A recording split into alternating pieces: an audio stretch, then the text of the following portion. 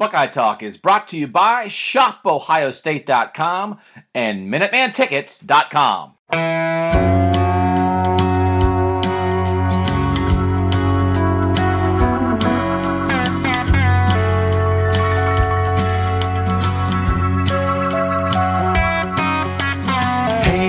Hey, where you been? Buckeye Talk is about to begin. Hey, come on in. Welcome back to Buckeye Talk. Doug Lesmerises and Stephen Means inside the Woody Hayes Athletic Center on Wednesday, late afternoon. We're getting this to you a little late on Wednesday, but it was worth it. We got our Bowl Media Day out of the way here. We talked about 15 players. This will be the only availability with players before California. We will speak with Ryan Day on signing day, which is December 19th. So that is coming up, and that will be Ryan Day's first real appearance by himself as the Ohio State head coach since the initial news conference when he took over. But Doug Lesmerises and Stephen Means are here. I am alive. Some people were questioning if I was a ghost, if the flu had done me in. I did have actual influenza. And have you ever had influenza, Stephen, to your knowledge? Not as an adult, no, but I have had it before. You're also old and crepit, so probably took you out a lot longer than maybe it should have. But I also have a chronic disease. I have a lot going against me, let's be honest. I'm holding on by my fingernails here. Yeah. But I went, so on Tuesday, last Tuesday was the Urban Meyer news conference announcement. It's the only thing that could have gotten me out of bed. I went to the doctor on Wednesday. That's the only thing that could have gotten you out of bed? It's literally, it's like I'm dead. Like top 5 things that could have gotten you out of bed that day. Is like the coach of the team that I cover quitting. Mm-hmm. And like, I don't even know what the second thing would be. It's like, I'm not getting out of bed unless what? Like Urban Meyer retires. It's like, oh, Urban Meyer's retiring. Yeah. It was like, get out of bed. So get up. So I went to the doctor on Wednesday, and they swab you. They stick a really super long Q-tip, like really far up your nose. And they put it in like the instantaneous flu analyzer. And they were like, okay, this will tell us in 5 minutes. And the nurse, when she was doing it, was fine, and she left the room, and then the next time people came back in the room, they were wearing masks, both my doctor and my nurse, and they were like, you have influenza. And I had a flu shot this year, and I still got it. And they were like, we don't really know how you got it when you had a flu shot. And then they were like, you're the first person that we've seen get it this season. So they said they were going to swab me again in case they needed to send it to the CDC, which is the Center for Disease Control.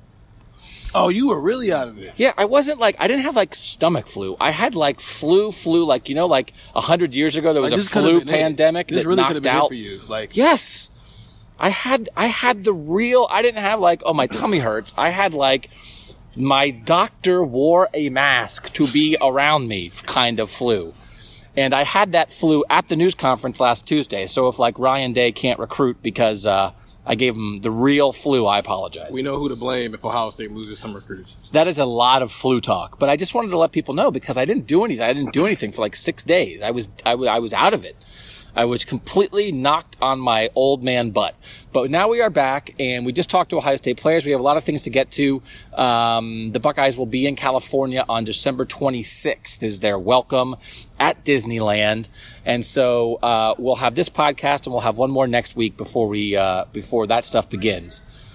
We're going to talk a little bit about this playoff, okay? Because as we talk on Wednesday, there was a story on The Athletic this week talking to some of the power brokers in college football. Former Ohio State President Gordon Gee, former committee member and Wisconsin Athletic Director Barry Alvarez. People are starting to push for an 8-team playoff. And with the playoff, there's a lot of like fanciful stuff you can talk about. What do you think should happen? This is my plan. This is this plan. And you can talk yourself into a corkscrew doing that stuff. But I think it's reasonable now because the people who have some power in college football are starting to talk about it. And my guess, seeing that these people are coming out of the woodwork and making a push, and these are decision makers. These are people who have influence. And there is something in this 12-year TV contract where basically if the people in charge get together, they can probably make a change about halfway through. And this is year 5 of the playoff. 14, 15, 16, 17, 18. So this is year 5 of the playoff. My guess, as we sit here right now, is that next year, the 2019 season, will be the final year of a 14 playoff, and my bet will be that they switch to an 18 playoff for the second half of this TV contract. Again, it's a 12-year TV contract. So my guess is that for the 2020 season, we will operate under an 8-team playoff structure. So that is just informed guessing based on how power brokers operate. But let's spring off of a question, because this is something that we've kind of it's been out there for a long time, and a lot of people have sort of the same kind of idea about it. This is from Sean Fouts on Gmail. It's headlined, your 72,103rd email about the 8-team playoff. He says the main reason for an 8-team playoff is we get to listen to Doug diss more boring teams who don't deserve to be in the postseason, and a Doug rant is always fun. The real reason is it will keep fans focused on their conference championships. He was talking about the idea that we're often talking about during the season how the committee will view something. But if you get to a point where every conference champ is in, you're not worrying about how you're going to be evaluated by figure skating judges. You are competing for something that gets you somewhere. The biggest downside is an extra game for players. The solution is cut the regular season to 11. Here's what I think would happen, though, if they did this, is I think if they go to an 8-team playoff, they're going to get rid of the conference championship games. The proposal that's out there is one that a lot of people have proposed, that you turn conference championship game weekend into quarterfinal weekend. And you do them on campuses with home games for the top 4 seeds. And then once you have that first round out of the way, you then proceed as you do now with semifinals and a championship game later in January, but you just turn conference championship weekend into quarterfinal weekend. You're not actually adding a game. You're actually reducing a game for some people because you're going to eliminate conference championship games. Right now, more than 8 teams play on conference championship weekend. You would cut it down to 8, and nobody would play an extra game. So if you're Ohio State, you play 12 regular season games. You now would play in a quarterfinal as game 13, a semifinal as game 14, and the championship as game 15, as opposed to the current system where you play 12, you play Big Ten championship game 13. Then if you make the playoff, that's 14 and 15. So I think that's where we're headed, Stephen, if that's where we're headed. And I think we may as well try to ground this discussion in reality, because I think a discussion that's more based in possibility than, hey, I think we should do an 11-team playoff with 3 byes. Let's talk about this 8-team structure where we're talking about 5 conference champs are automatically in. The best group of 5 team is in, Central Florida or somebody like them, and then 2 wild cards. If that's what we're talking about, is that better than the current setup? Is that better for college football? Is it better for the Big Ten? Is it better for a program like Ohio State? I think it is, first and foremost, because you get all of the Power 5 conference championships into it, and then you get pretty much 3 at-large teams and UCF. Sometimes, maybe. Yeah, I mean, you're going to get that team mostly is going to be like the 8 seed. Right. And playing the 1 seed. Yeah, and then what will happen is once every millennial, or I don't know, every so often, every blue moon, that 8 seed might upset the number 1 seed. More than likely, that's not gonna, let's just put it in, let's say that was happening this year. Alabama would be playing UCF this year. It's very unlikely that UCF can even compete against Alabama this year, but, it's football, it's one game, anything can happen. And I think that adds an entertainment value that helps out with college football as far as from a TV rating standpoint. But the biggest thing is you get all 5 of the Power 5 conference champions into a bowl game, and there's not always consistently one conference left out. That, I think, is the major sticking point in all this, is that a team like Ohio State, you have one stumble, you come from a good conference, you beat some good teams in your conference, you win a decent non-conference game, you win your conference championship, and you're not in. I do think, and I came around on this, I've been kind of all over the place. It's like the 8-team playoff is so obvious. It's like, to be for the 8-team playoff, I sort of always felt was like, well, yeah, of course you can be for the 8-team playoff. Like, it's right there in front of you. But I don't think the 14 playoff is terrible. But I do think I came around on conference championships because I do feel like the conference championship is a celebration of a conference. It is a gathering place for a conference. It is something for teams that aren't necessarily in the playoff race but have something to play for. They can go and be part of that. A team like Northwestern, if we go to this, Stephen, would we be losing anything? You no longer would have conference champions. You would not know. You would have Ohio State is like the Big Ten East champion. I don't know how anybody would figure out how you award a conference championship. Because if you are eliminating conference championship games, but all these teams are still going to have divisions, do you do away with divisions? But if you're a 14-team league, you're not going to play everybody in your league. Mm-hmm.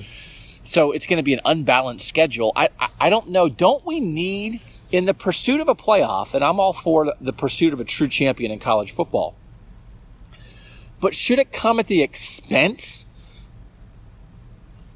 to the extent that like there's no such thing as a conference champion anymore? When we talk about great coaches and great programs, and they say, how many Big Ten championships did Ryan Day win? How many Big Ten championships? How are you going to determine that? Is there a way to figure that out?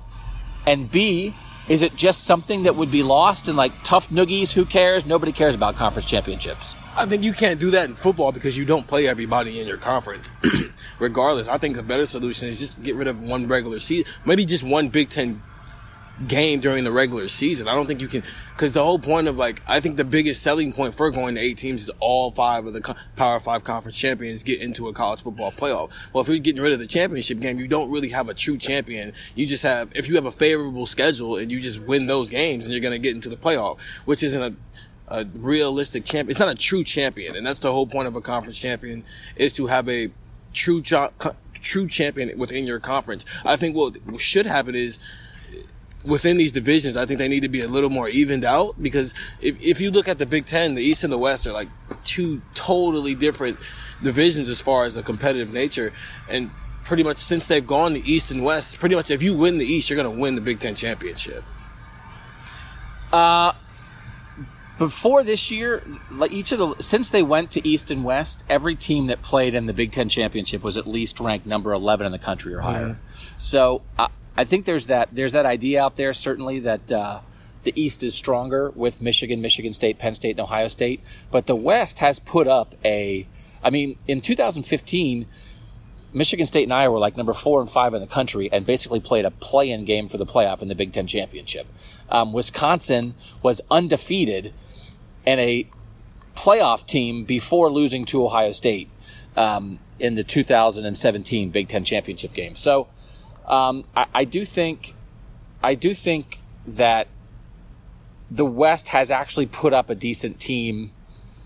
I mean, even Northwestern this year, it's not the worst thing in the world to have the 21st ranked team in the country in your championship game. I don't think it was a travesty of justice that happened. I'm trying to look now what's the scenario?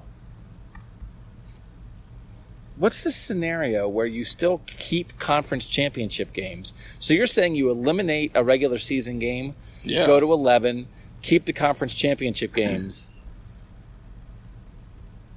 and then go into quarterfinals. So you're just playing the conference championship games like Thanksgiving weekend. Mm-hmm.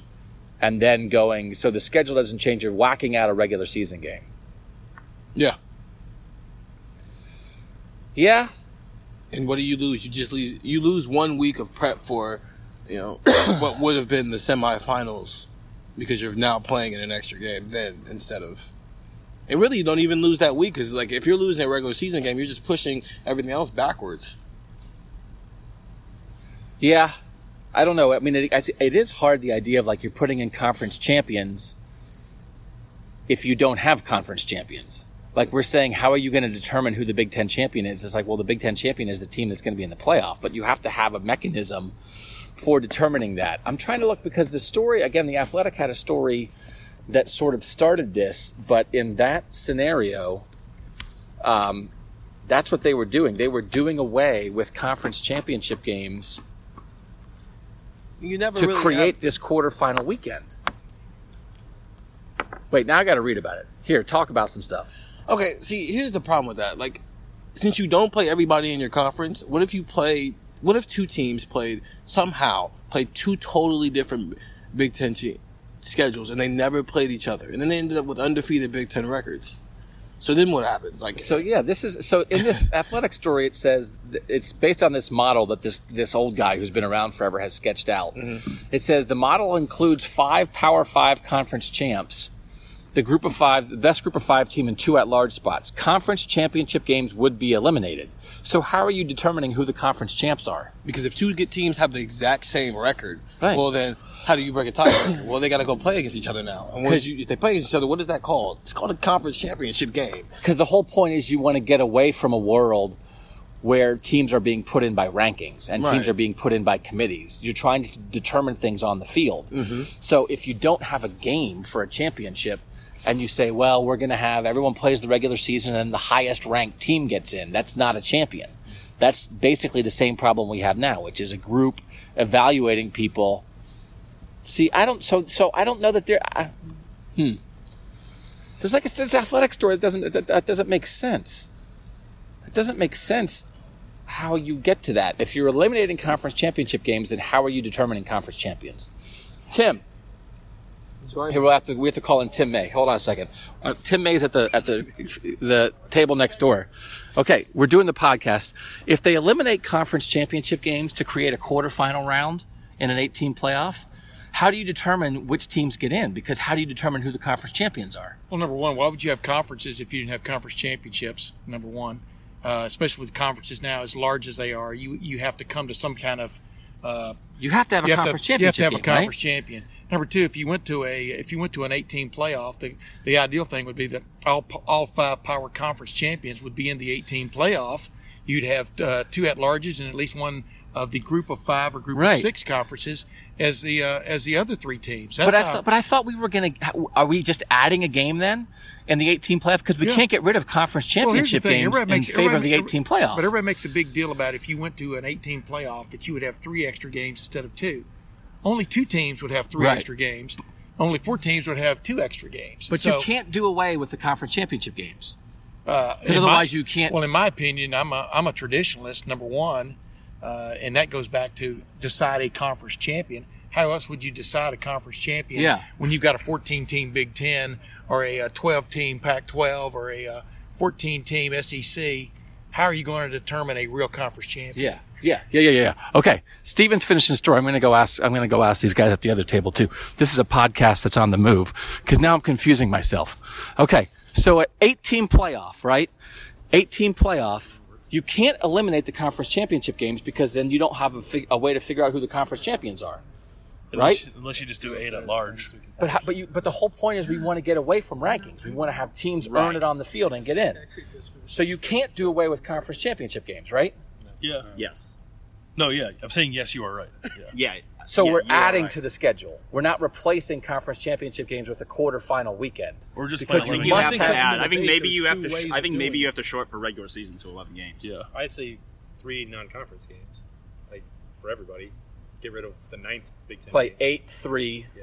But you can't, because the thing in the story today said get rid of. This is on a podcast. Get rid of conference championship games and do quarterfinal weekend on campus sites. But then how do you know who the conference champions are? Then the league has to designate. The way that FCS determines them, it's just determined by league record. Back at where we started again? Just league, but the champions determined by league record. In an unbalanced schedule. But they take 16 people, so right.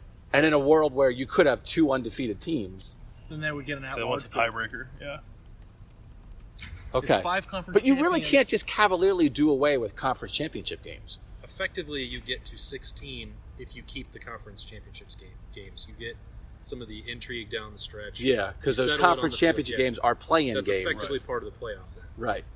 That's even though some teams could lose that game and still get in as an at-large. But really, I don't think that the argument that you're adding wear and tear is all that sound because it's only going to apply to 8 teams total.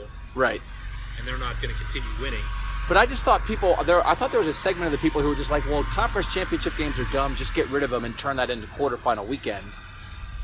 Except then you don't have champions. It's messier. Yeah. Yeah. Well, how do they settle the champions in conferences before the conference championship? Record. Just record. So. But they also didn't. But everybody played everybody more. Yeah. So, I mean, the Big 12 would be fine doing that. But how do you determine that? You end up in a year where Ohio State and Iowa are both 8-0. Yeah. Well, it's also not going to be possible if the Big Ten goes to 16 teams. Like, right. You can't name a champion any other way. Right. With that many teams, you have to have divisions in a conference championship game to have any shot at determining a true champion. And it's already that way with 14. Right. Right. Yeah. Okay. ShopOhioState.com. Yeah. Okay. It's very confusing. I had confused myself because I thought it was clear, but it's actually not that clear. So listen, I think the point is maybe that this is a little more complicated, and that was Austin Ward and Bill Landis and Ari Wasserman and Dan Hope. It's a little more complicated.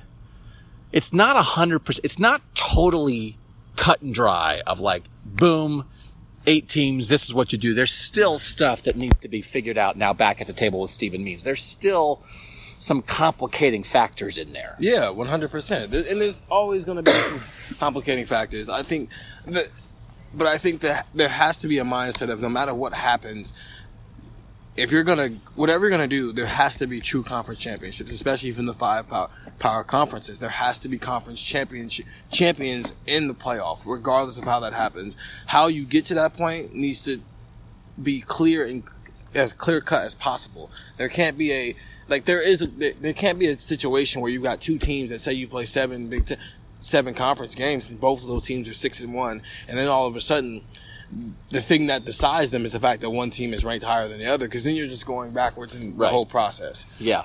You want to keep this on the field. You want as much as possible, because you really are creating a situation where if you can get to a world where conference champions are determined by an on-field conference championship game, and winning that conference championship game gets you a spot in. If you take care of your business, you're guaranteed to get where you want to get. 5 teams would guarantee their spots. Then you have the group of 5 best team, and then 2 wild cards for the year when the second place team in a conference is really, really good. But that's not guaranteed. You're leaving it to chance a little bit.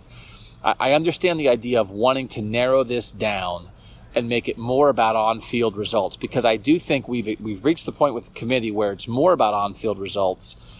And Barry Alvarez said this in the story on The Athletic, he's confused. He's a guy who was on the committee at the start of this process, and it's no longer.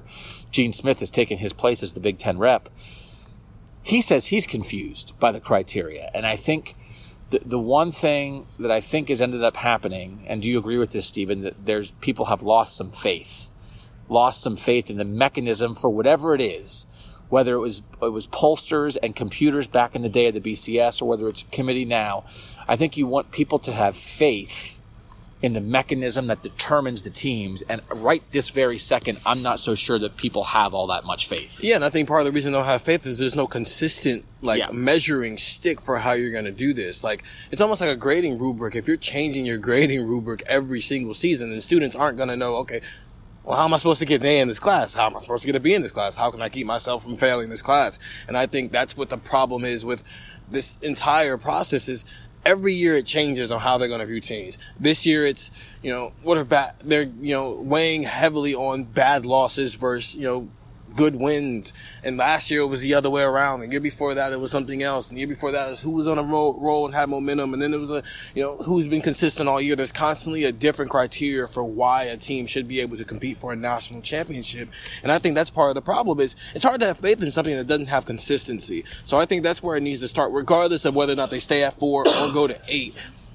They need to figure out, okay, we have for all 4 teams or all 8 teams, or even if they go to 8 teams, you're going to get the 5 conference championships and you're going to have 3 at-large teams. So let's just say whether it stays at 4 now, or if you go to a position where you're pretty much only picking 3 teams, then you're just kind of seeding them. Why should a team get in? What are the check marks what are the things that have to be checked off that would say, okay, this is a team that we should allow into the college football playoff? Yeah. And I do think the best way, in football, the best way for people to have confidence in the system is for it to be determined on the field. Yeah. And there's no, if Northwestern upsets Ohio State in the Big Ten championship game and Northwestern gets in, Northwestern beat them.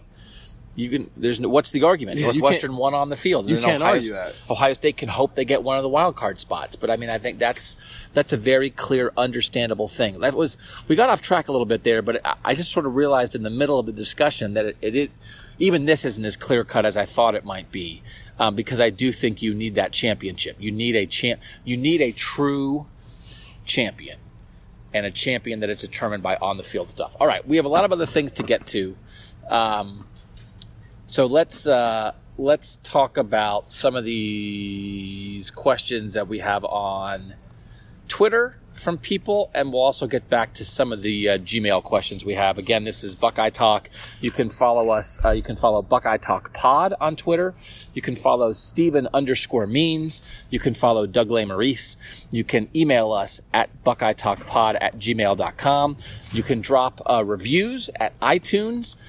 If some of you have had some issues with Google Play and the podcast showing up there, I've checked with some of our IT people. It seems like there are some overall issues with Google Play and some podcasts showing up there, not just ours, in a timely fashion. So I don't know if the best answer is for you guys to maybe find a different platform to listen to. We've done everything we can with that. I think there's a Reddit thread about it that I think there's some Google Play issues. So it's not on our end because nothing has changed there, and it's processing on other platforms smoothly. So that's just to make sure that everybody gets a listen on that. We have a couple questions about our reviews, which we are back to a 4.5-star podcast at the moment, but we'll talk about that later. Let's see. All right, let's talk about this a little bit. At Cavs Buckeyes, how much momentum would a Zach Harrison commitment give Ryan Day and his program? So Zach Harrison, I guess, has said that he's going to announce, he's just going to tweet it on signing day on the 19th. And his Twitter is private, and I've requested to follow him, so stay tuned to see if I'm worthy enough to follow Zach Harrison. So he's going to tweet something that most people can't see. Yeah. How? Yeah. Okay. He's amazing, by the way. He's really not into this scene, is he? There's plenty of professional athletes who can probably use him as an advisor on how to keep things in-house. Yeah, in this world, most people don't want to keep things in-house, but he, wants to keep things in-house and also has, managed to do it and really keep seamlessly a super high-profile recruiting process. This guy's one of the top 10 recruits in the country, and he's down to the 3 biggest powers in the Big Ten East, and he has really kept it under wraps to a great degree. You were there at his high school, Stephen, on the day that Urban Meyers announced his retirement.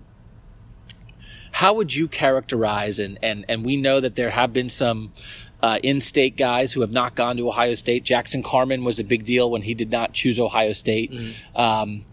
How would you characterize how big a deal it would be, especially now for Ryan Day, for a new coach, to get Zach Harrison from Olentangy, just down the road here in the Columbus suburbs? How big a deal is this for Ryan Day? I think that would be his first major commitment. Right now, if we're going to be honest here, he's trying to solidify Urban Meyer's last recruiting class. If we're going to keep this honest here, he's gotten one player has committed to Ohio State since Ryan Day took over the job. But for the most part, these home visits are trying to solidify a recruiting pitch that Urban Meyer has put in place with certain guys for 2, 3, maybe even 4 years. So I think for him to, he's been on the job for 2 weeks now, something like that. For him to solidify a top 10, 9 days. No, 8 days. 8 days, yeah, 8 days since Ryan Day has taken over as the head coach of Ohio State. So for him to be able to pretty much lock down a top 10 high school football recruit at that point will be 12 days into the job would be extremely impressive.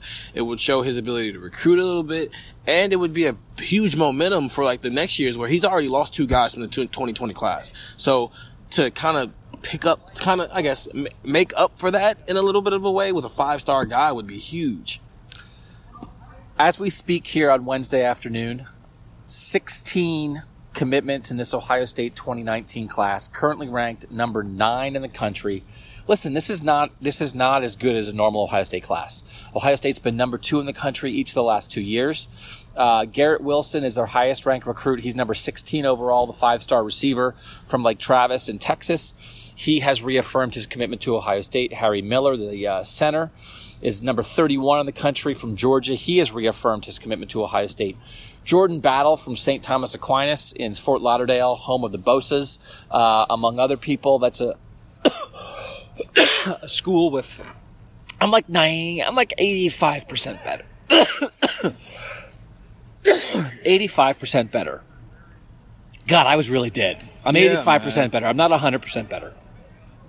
Jordan Battle from St. Thomas Aquinas. Alabama's after him. He's a safety, number 77 in the country. Doug Nestor, offensive lineman from West Virginia. He's basically said he's kind of uncertain at this point. He's number 92 in the country. Cade Stover, who you just talked to, Stephen, is number 106 in the country. He's locked in. At the moment, there are only 4 players in the top 100 in the country who are part of this Ohio State class, who are pledges right now. And even Cade Stover, he's the Mr. Football of Ohio high school football, he even said that for a moment, until he had an opportunity to sit down with Ryan Day and have a conversation with him, he wavered a little bit and was a little unsure whether or not he still wanted to come to Ohio State, and that conversation with Ryan Day really kind of solidified his decision. Last year, Ohio State had 10 players in the top 100 in their 2018 class, and in 2017 they had 1, 2, 3, 4, 5, 6, 7, 8, 9, 10, 11.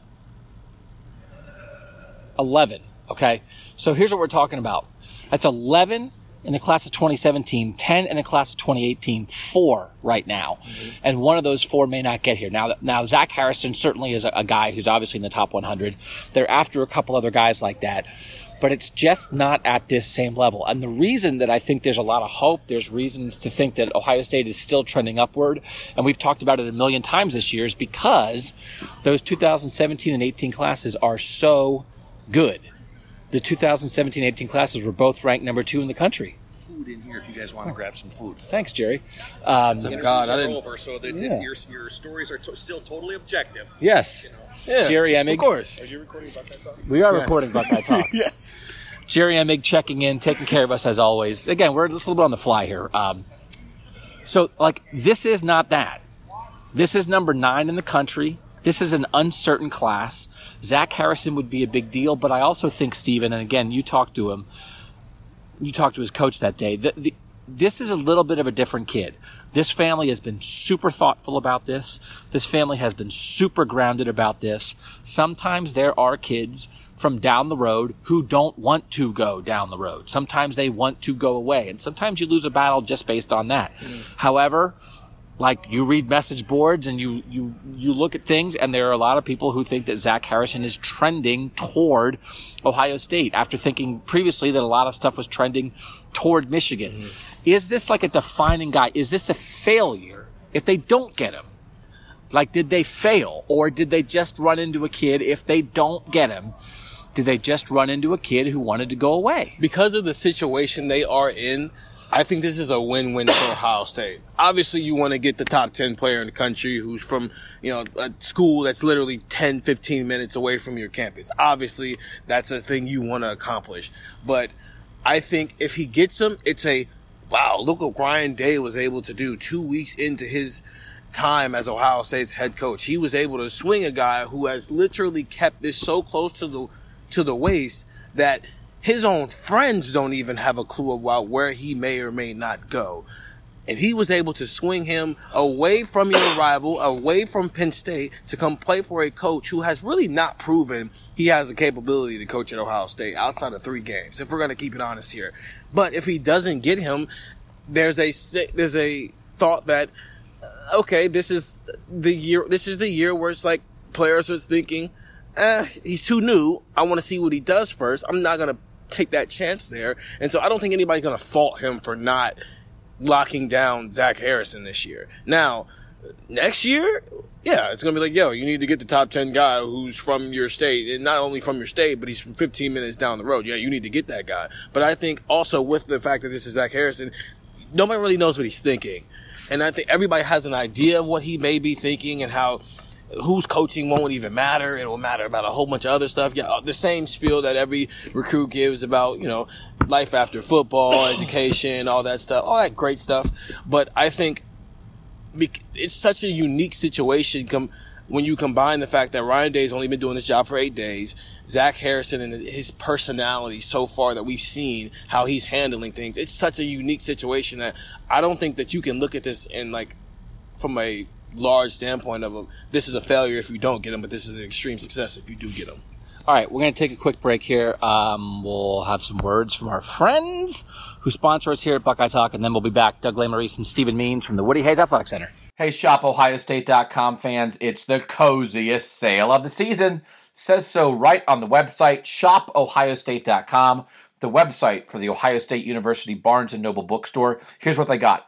Free shipping through Christmas Eve. Go buy your stuff. They'll ship it to you for free through December 24th. That includes 25% off all sweats and outerwear. That means gloves. That means scarves. That means beanie caps. Ooh, here's a nice scarf. Here's a nice tartan blanket. That's $30 down to $22.50. All kinds of good stuff. Lots of good sales. Lots of wide variety of high quality merchandise. Great for you. Great for gifts. 1 million sweatshirts, hoodies and not, fleece, zip-ups, sweatpants. Seriously, if you have an Ohio State fan in your life, please go check out ShopOhioState.com this holiday season. Again, free shipping through Christmas Eve.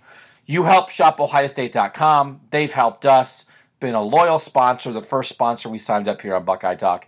Wide variety of cool stuff. See for yourself. ShopOhioState.com. All right, back on Buckeye Talk here at the Woody Hayes Athletic Center. Secret Agent Randy Beans at 1774. Random question, possible off-season podcast topic. We're doing it right now. It's in season. How do you all get recognition in website media? Do you get better evaluations if we click your articles? How do they track it? What are you evaluated on? That's a great question. If we all click on your articles 10,000 times a day, will you be better evaluated? We'll love you forever. Yes, if you would like to sit and do that. But they'll fix it though. They would. It'll tell if you're just like the whole time, but yeah. Well, it's Stephen has just been exposed to this world, so we won't spend much time on this because probably 95% of you don't care. But we do have a mechanism, a metric, where you can see how many people have read everything you've ever written. And you can see the most popular stories on Cleveland.com in the last 10 minutes, in the last week, in the last month. 4 hours. So that site can be very addicting, can it not, Stephen? To see as you go try to find out who's reading your stuff. I'm going to be honest with you. I'm looking at it right now. Can you guys... since you asked the question, I'm just going to go ahead and plug my article. Go read my Cade Stover story. It's one of the top 5, most clicked articles of today. I'm just going to throw that out there for the day. But yeah, please, go read it. Yeah, it is important. It's not the only thing we're evaluated on. They want quality before anything else, so they care most about how good your stories are. But how many people read them is part of how our website makes money. So of course it's part of how we are evaluated. So if anyone out there wants to sit and click on our stories 10,000 times, that's great. Although unique viewers, unique users are actually more important than the clicks themselves. So it would be better if you would tell 1,000 people that Cleveland.com is a place that you should read for Ohio State coverage. That would help us. So yes, it does matter, and I'm good with that.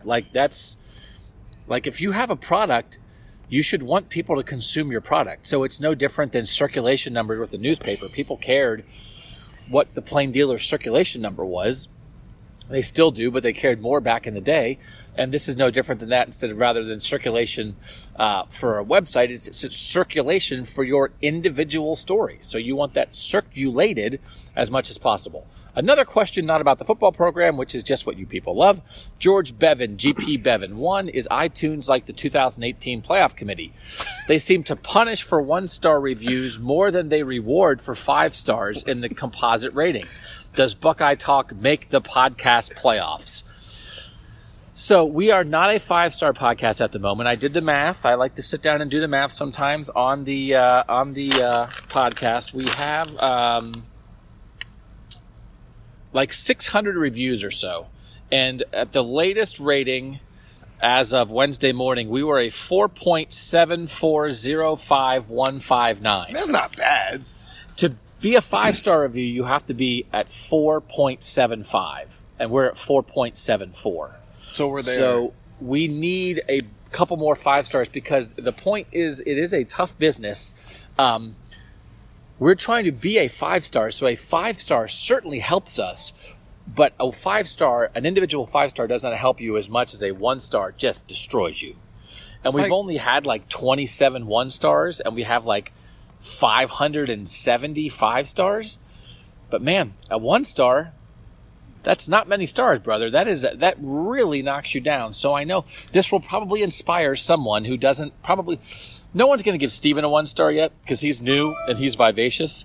I'm a grumpy, old, sick person that some of you are tired of, and I'm sure this is going to inspire someone to go give us a 1-star review. But yes, don't be that the guy. 1-stars kill us, George Bevan, and you need about 25 stars to make up for 1 1-star. It's just like in life. Let's just anytime you fail, not fail. Let's just say you do something stupid that you shouldn't have done. It's going to set you back a lot more. And it takes years and years of positive, actions to reach success. But one small mistake can just screw it all up. Even sometimes we don't make a mistake. You're just mean. Yeah. Nathan Freilich at NFrey23. We'll get back to the Buckeyes. Who's going to skip the bowl game? So, Steven, you were there at Draymond Jones's table today when he affirmed that he is playing. When Correct. we talked to him on the Sunday that the playoff pairings were announced and that Ohio State was announced as playing in the Rose Bowl, he left the podium that day by saying, we'll see about him playing. And that's a completely rational thing for him to say because he is projected as a first-round draft pick, and if you are a first-round draft pick and your team is not in the playoff, you must at least think about it. But he said he's playing. Yeah, he said that, in fairness, that he said we'll see as a joke just to have some fun with us as media. He never had any intentions on not playing in the game. He's 100% playing so far that I know of, unless somebody else at a different table said otherwise. Everybody's playing other than Nick Bosa because he's not here. Right. Everybody who is healthy and accounted for will be playing in the Rose Bowl. So there was some mention today about something that piqued my interest a little bit that made me think there might be somebody else out there who's thinking about not playing. I don't know who that is. I don't think there are a ton of candidates for that. Like Paris Campbell and Johnny Dixon and Terry McLaurin, those senior guys are playing. There's only 6 seniors. So it would have to be one of these underclassmen who's thinking about draft stuff. And all I will tell you is Denzel Ward is one of the nicest guys and toughest football players you will ever meet. And he didn't play in the bowl game. And so it's just, I think sometimes it's very easy to talk about this subject in a negative way, and that you automatically is like, oh, who's not playing? Oh, if Denzel Ward can do it, anybody can do it. And it does not make you a bad person. I mean, it's just, Denzel Ward cared about his teammates. Denzel Ward was not a selfish person. Denzel Ward was not a problem guy. Denzel Ward was everything you want a Buckeye to be. He didn't play. They won, and he went 4th in the draft. So, it all worked out. Denzel was also a top 5 draft pick. Yeah. I think that's going to play a role. I think is the difference between in this, you being a number 1 first round draft pick and you just getting drafted. I don't know if there's enough guys on this team right now where you're looking at them and going, oh, they're probably first-round draft pick. This is an issue of, like, is a guy going to... I think the one guy that you would have questioned is probably Dwayne Haskins or Draymond Jones. Right. Draymond Jones says he's playing. Dwayne Haskins is the quarterback. That hasn't happened yet where we've seen a top 10 kick as a quarterback do it. So Will Grier is not playing in the bowl game for West Virginia. Right. And that was the first quarterback in this new era of guys asserting their power by some guys not playing in bowl games. Mm-hmm. That was the first quarterback to do so. That surprised me a little bit. But again, he's in the Camping Bowl. Yeah. The Camping Bowl is not the Rose Bowl, so it would not be the same thing. I just think Dwayne Haskins is playing. Dwayne Haskins wants to play in the Rose Bowl. Dwayne Haskins wants to put on a show. I do think it's a little different for a quarterback, but I do think it's possible that there might be another underclassman out there who's going to be drafted, not in the first round, but there's no point in saying names because I don't know who it is, and we would just be speculating. But just think about some guys who are underclassmen who could go pro and who would get drafted. Mm-hmm. And there might be somebody in that mix who ends up doing it. I just hope in the end nobody gets mad at him. I don't know. Greg C74, that's Greg with 2 G's at the end, 3 G's overall. Do you see Bill Davis and Greg Schiano both coaching in the Rose Bowl? And then have you ever been to or covered Rose Bowl? So Bill Davis and Greg Schiano, first of all. Clearly there is some interesting stuff going on here because Ryan Day is a new coach. There is no guarantee. No assistant coach has a guaranteed job. Brian Hartline. Yeah, Brian Hartline is the only one. If I had to guess right now, I don't think either of those guys is back next year. That's a complete guess. But I can't imagine that they wouldn't coach in the Rose Bowl. The only way they're not going to coach in the Rose Bowl is if they get a job. And I know Greg Schiano's name is one of the names that's been out there with the Temple head coaching job. Don Brown, the Michigan defensive coordinator, did interview for that Temple job. It seems like they're looking at defensive guys. So if someone gets a head coaching job, then maybe.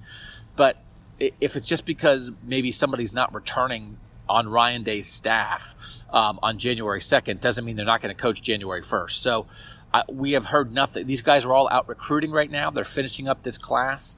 I do think there's going to be changes. I do not believe that Ryan Day is going to bring back the other 9 assistants wholesale and just have one vacancy to fill. By the way, it's going to be fascinating to see who he hires as the quarterback's coach because he has to replace himself. But I think there are going to be, we've talked about it in the last podcast, I think there are going to be some other changes.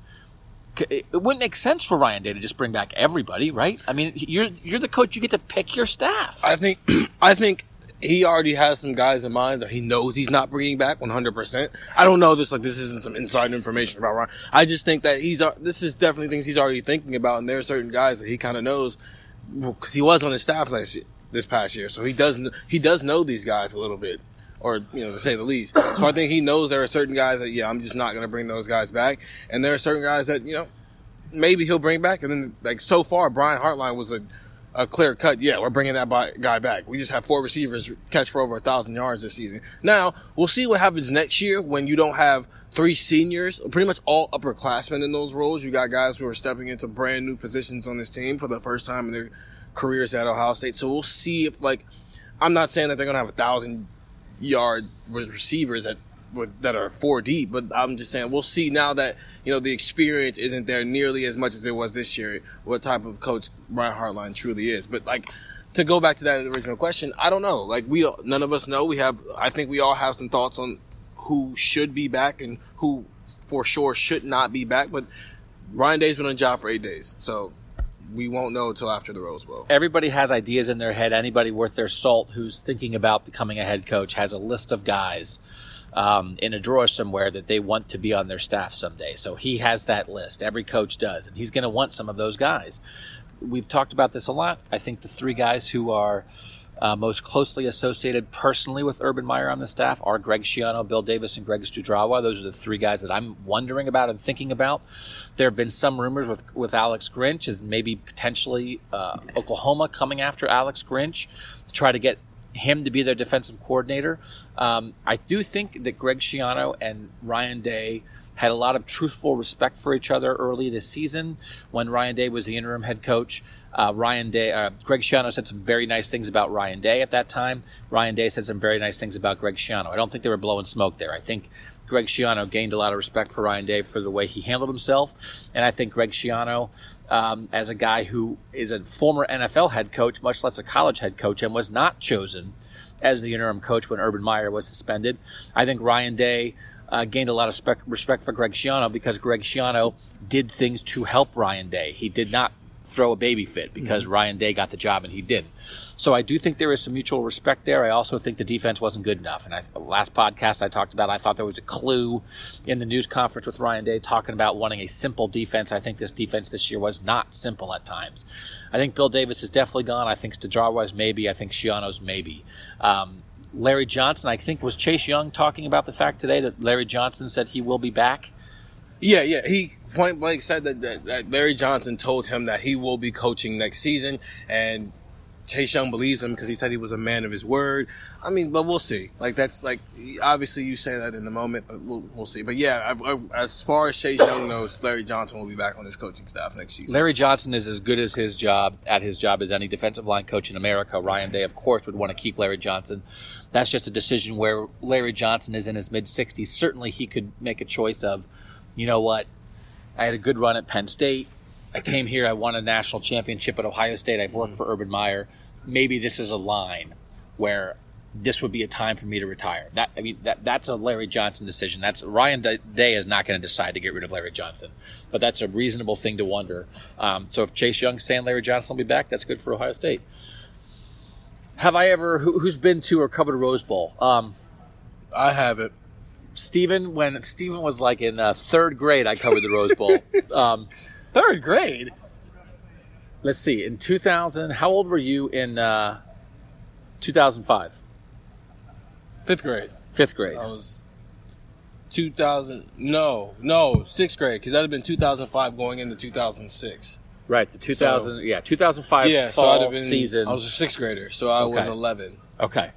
So when Steven was 11, this was back when newspapers had enough money to do stuff like this. I covered my very first year in the Ohio State beat. I covered the Ohio State Notre Dame Fiesta Bowl, and then I persuaded them to let me fly from Arizona to California, and I actually covered the USC Texas Vince Young, Reggie Bush Rose Bowl national championship game. That's amazing. My first year on the beat, because it was like 3 days after the Fiesta Bowl, and it was I was halfway across the country anyway. Why not go? So I went to that.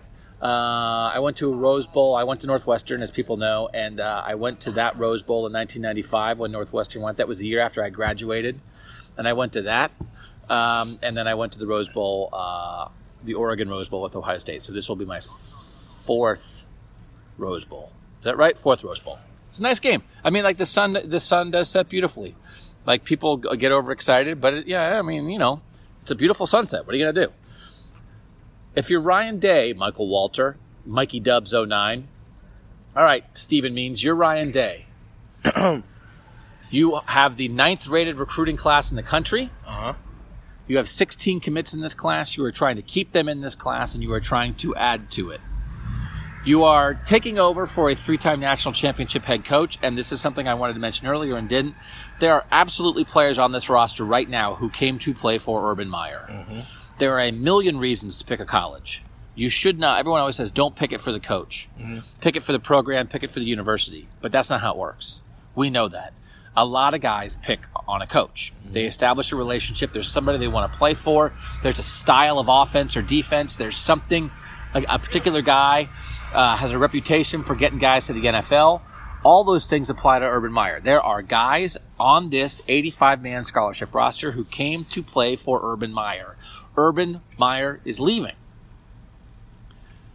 Steven Means as Ryan Day, what is your pitch to these great players to get them to come to the same level of great player, to get that guy to come to Ohio State to play for you when you don't have any national championship rings? You're not one of the great college football coaches of all time. In fact, you've never really done this before. What's your pitch? Urban Meyer is gone physically from this program. But everything that I don't know that for sure, but from what they told us on that day. No, you're Ryan Day. You're Ryan Day. You're Ryan Day. You know it. Whatever you say is true, Ryan Day. Yeah, that's fair. From what we told, I'm just going to repeat exactly what I said during that press conference. but in a different way. Urban Meyer is no longer the head coach of this football team. But that doesn't mean that everything Urban Meyer put into place here and everything he did as far as from a culture standpoint, as far as from an environment standpoint, as far as how things operate standpoint, is just going to vanish because he is no longer here. Now, yes, I am now the head coach, so we're going to do certain things my way. I'm going to have certain people on the staff that I want here. There are going to be people who are no longer here because I don't want them here. We're going to establish a certain way that we're going to play. Yes, but it is all going to still come from that same branch of Urban Meyer. I am the leaf that fell off Urban Meyer's tree. So that DNA is still here. We're not going to completely flip up and go from an offense that you've seen for the last 7 years and just go start running triple option offense. That's just not going to happen. It's going to still have a lot of the same remnants where we're going to have a lot of different guys on the field who are playmakers that we can get to the ball. I think on top of the fact that he's an offensive coach can help this spiel out a lot because Urban Meyer was an offensive guy. And the fact that they've hired another guy if they had hired a guy who's, say if Ryan Day was the defensive coordinator and they brought him in, then a lot of things change because now you become a team whose main focus is the defensive end of the ball. But your main focus is still the offensive side of the ball. And I think what Ryan Day will have the opportunity to do next year, say Dwayne Haskins does what we all think he's going to do and go make a lot of money to play football, he's going to have the option to go back to maybe what Urban Meyer did for the first 6 years or continue to do what they did this year because he's got two types of quarterbacks who are in waiting right now for that starting quarterback job next year. Coach Day, I don't know. I've been talking to Kirby Smart, Nick Saban, and Dabo Swinney, and James Franklin, and Jim Harbaugh, and a lot of them are saying that you're just trying to be a copycat of Urban Meyer. And they said, why wouldn't I want to go play for an original rather than play for somebody who's just trying to live off what a previous coach did? So I don't know, Coach. I mean, there's a lot of really good programs and coaches out there, and I'm being recruited by the very best. I just don't know if you trying to keep alive the Urban Meyer way of doing things is really what I want as a player. I'd rather go play for a coach who's his own man. I'm still going to be – listen, at the end of the day, Ohio State's going to be Ohio State regardless of who the man in charge is. It doesn't matter if it's Urban Meyer, if it's Ryan Day. I don't care if it's SpongeBob SquarePants. Ohio State is always still going to be the Ohio State University regardless of who is coaching that team. So don't look – yes, you come to play for a coach, but also, listen, you got an opportunity here to play for the biggest football program in the country. Who's turning that down? Why would you want to turn that down? I don't know. Alabama's pretty big too. Yeah, but they're not us. Georgia's pretty big. Yeah, that's cute.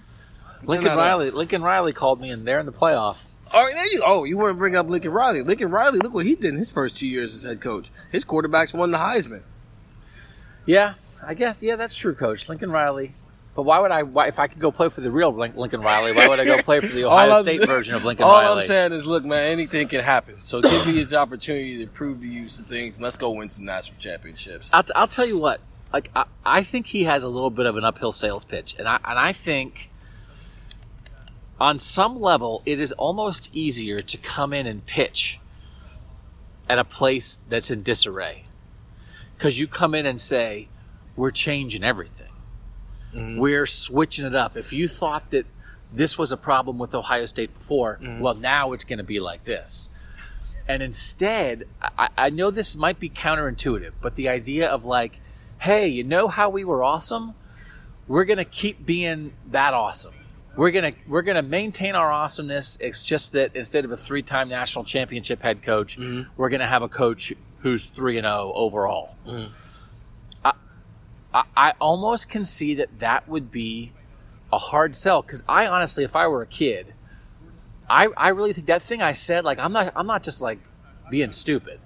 Like the idea, I am really the main thing that I am curious about, and I am curious about as someone who covers this team, but it's the same thing I would be curious about as a parent of a player or of a player is you talk about like nothing's changing, but you've changed. The guy in charge has changed.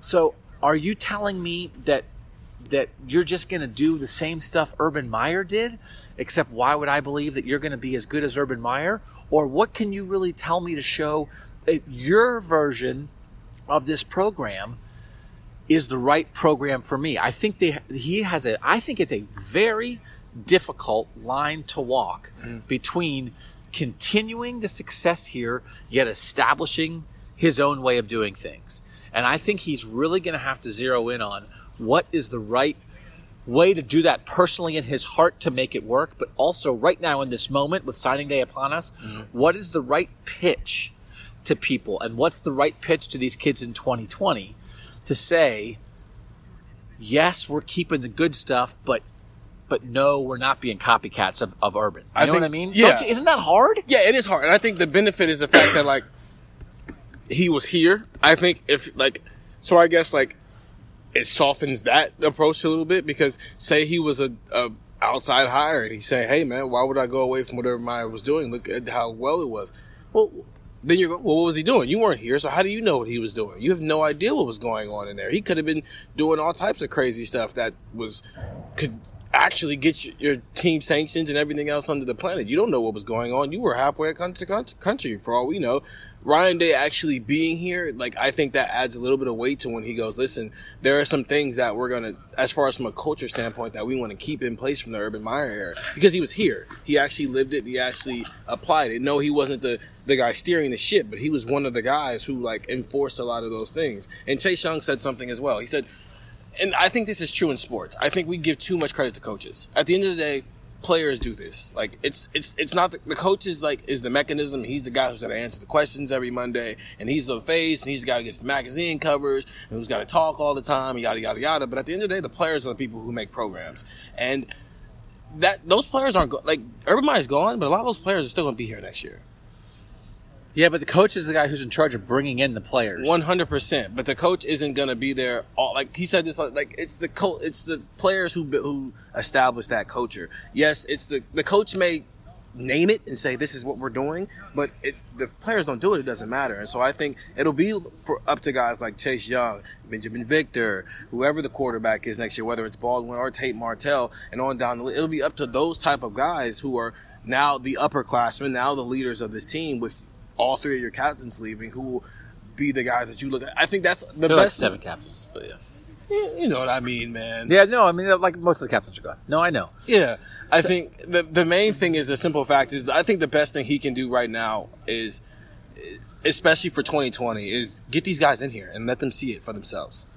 The one thing, I think it's going to be interesting. I think Ryan Day is going to have to find things in recruiting to say that he's going to do better than Urban Meyer. Yeah. He cannot just say, we're keeping it rolling. And like Isaiah Prince said something today. We asked a lot of these guys just about, what did you think when Urban Meyer announced it? What was it like when they said Ryan Day was going to take over? What was it like playing for Urban and all this stuff? And Isaiah Prince was saying that, hey, Ryan Day's younger. He's going to have more energy. And Ryan Day is 39 years old. Urban Meyer is 54 years old. Urban Meyer is not an old guy. Urban Meyer has a lot more energy than a lot of other coaches who are still coaching. But he has had this health issue. And so I think Ryan Day is going to have to find a way, and I think Urban Meyer would want him to. Urban Meyer would tell him, hey, you can criticize me if you need to. Don't make me out to be some kind of perfect coach or some saint. Go tell people, say, listen, we're going to have a similar structure, but we're going to have even greater energy. If you thought we got after it before, Urban had been dealing with this stuff for a couple years. I've been waiting for this my whole life. We're going to take it from 100 and turn it up to 200. He's going to, Urban was a great offensive mind, but in some ways he was stuck in his ways and he didn't want to do some new things. I am at the forefront of offensive ingenuity in the modern age. Like, he's going to have to find a way. And if it's like what your parent, if I was leaving this job, that's what I would tell people. The next person, I would say, don't try to do what I did. Find where you're better than me and point that out. Well, Doug might have done this, but I can do this even better. Ryan Day has to find those things. And if we're talking about the original question here was a pitch, there has to be part of this pitch where Urban Meyer's criticized. Not like but like exposing, but like, hey, he just wasn't being honest. Just explain, maybe there were some things as he dealt with health issues the past couple of years Why did Ohio State lose to Purdue? Why did it get blown out by Purdue? Why did Ohio State get blown out by Iowa? Maybe there were some things slipping. I'm 39 years old. This is the chance of a lifetime. Nothing's slipping. Nothing's slipping for Ryan Day. Let's just throw that out there right now. The last couple of years here, Urban Meyer has lost games that you can't lose. There's a selling. Listen, we're not going to lose those games. We're not going to lose the Purdue. We're not going to lose the Michigan State. We're not going to lose games that you cannot lose. You can't, they've put them, we can talk about the college football playoff and whether or not Ohio State should have gotten in all they want, but what it boils down to is they lost games that they should not have lost, which is, at the end of the day, the thing that left them out every single year. They lost games that they should not have lost. And if you replay them, and they know that. They know that. The media knows that. Fans know that. Everybody knows that they lost games that they should not have lost. So there's a pitch. Listen, we're not going to lose those games. We're not going to lose that random game in week 7 to Purdue or to Indiana or Illinois. We're not going to lose that game. We're going to win games that we're supposed to win. So that way we control. What they didn't do the last 3 years is they took control out of their own hands and put it in the hands of some old guys in a room. Ryan Day cannot do that. That's where he can start. Do not take the control keep the control out of your hand, in your hands, and out of the hands of old guys in a room. Yeah, I mean, I think I think this is potentially very complicated. Am I making too big a deal out of this? No, I mean, we cover Ohio State, so everything's a big deal. I think because, Urban Meyer did a wonderful job here. He did pretty much for the most part, if you want to glorify him a little bit, he did everything that, you would have expected from a guy who's coaching at the Ohio State University. He won national championships. He brought in big-time recruits. He got guys to the NFL. He never lost to Michigan. He won Big Ten titles. He did all of those things. And so if you come into it saying, hey, we're just going to continue to do that, we're not going to change anything. Well, I understand, as a parent or as a recruit, I'm going to go, well, why would I want to come play for you then? Because it seems like the best is, behind us. So, if he can point out things of, or I think one of the best things I think Ryan Day did before he was a head coach, when he took over the first 3 weeks, and Chase Young said this, Draymond Jones said this, a lot of defensive players said this, he spent more time with the defense than he did the offense. And I think the reason why is because not you're the head coach, you're not just the guy who's going to spend the entire time on the offensive side. You got to really get to know all of your players. So I think he planted some seeds early on in the season, not necessarily with the expectation that this was going to be Urban Meyer's final season, he was going to be the head coach, but just putting himself in a position where that opportunity showed itself, at least from that standpoint, he wasn't going to have to spend the next month introducing himself to guys who barely know him, even though they play for him. I'm not sounding the alarm. I'm just trying to be realistic about this. I think there's a lot of momentum of hey, this is great. Hey, this is great, which is what happens every time a program keeps a guy. Mm-hmm. Every player, every coach, everybody involved with the program is always in favor of the guy in the building. It's just loyalty. It's easy. It's the easier thing to do. I think Ryan Day's smart. I think Ryan Day proved himself to be a capable leader. And listen, I had apprehensions about Chris Holtmann. And I questioned whether he could make the leap from Butler to Ohio State, whether he could recruit on this level. And I think I made those doubts known to Chris Holtmann in the way I asked him questions early on. And he's removed every doubt. Yeah. So, Gene Smith, that's a big win for Gene Smith. I had a lot of questions about the way they handled the end of Thad Matta and the start of Chris Holtmann, and Gene Smith won that one. And I think Gene Smith is looking for a very, very similar thing here. And I think he tested that out with Ohio State football is king around here, and everybody knows that around the world. So I think the basketball program was a great place to test that theory out without. If it didn't work out, it was a terrible hire, but no one's calling for anybody's job. I think he's seeing it work there allowed him to go, okay, I can try this here. In a situation where, if this doesn't work out, someone's going to get fired. It's not just going to be the head coach. I'm not trying to be a jerk about it. I'm just trying to be realistic. And I'm not gonna be dogging Ryan Day. Ryan Day's 8-0. Ryan Day's 8-0. If Ohio State wins the Big Ten next year, I'm all in. I mean, It's like, I'm all in on Chris Holtmann. What's there to not? I mean, like, of course. Oh, I'm all in on the guy who like took the team that was picked to finish 12th last year and finished second in the Big Ten. Yeah. Yeah. Oh, great job, Doug. Way to believe in Chris Holtmann. Like, of course, everybody in the world believes in Chris Holtmann. So I'm not gonna like. I'm not here to be a naysayer about Ryan Day. I am just trying to be a little realistic about this, because it's the same thing I've said with everything else. When you remove Luke Fickell and replace him with Bill Davis, and you remove Kerry Combs and replace him with Tabor Johnson, and you think those guys that left are good coaches, and when they were here you said they were awesome, you can't 100% automatically assume that the next guy is just as good. Often at Ohio State, in Ohio State football, whether it's a player or a coach, often the next guy is just as good. You lose an All-American, you replace him with an All-American.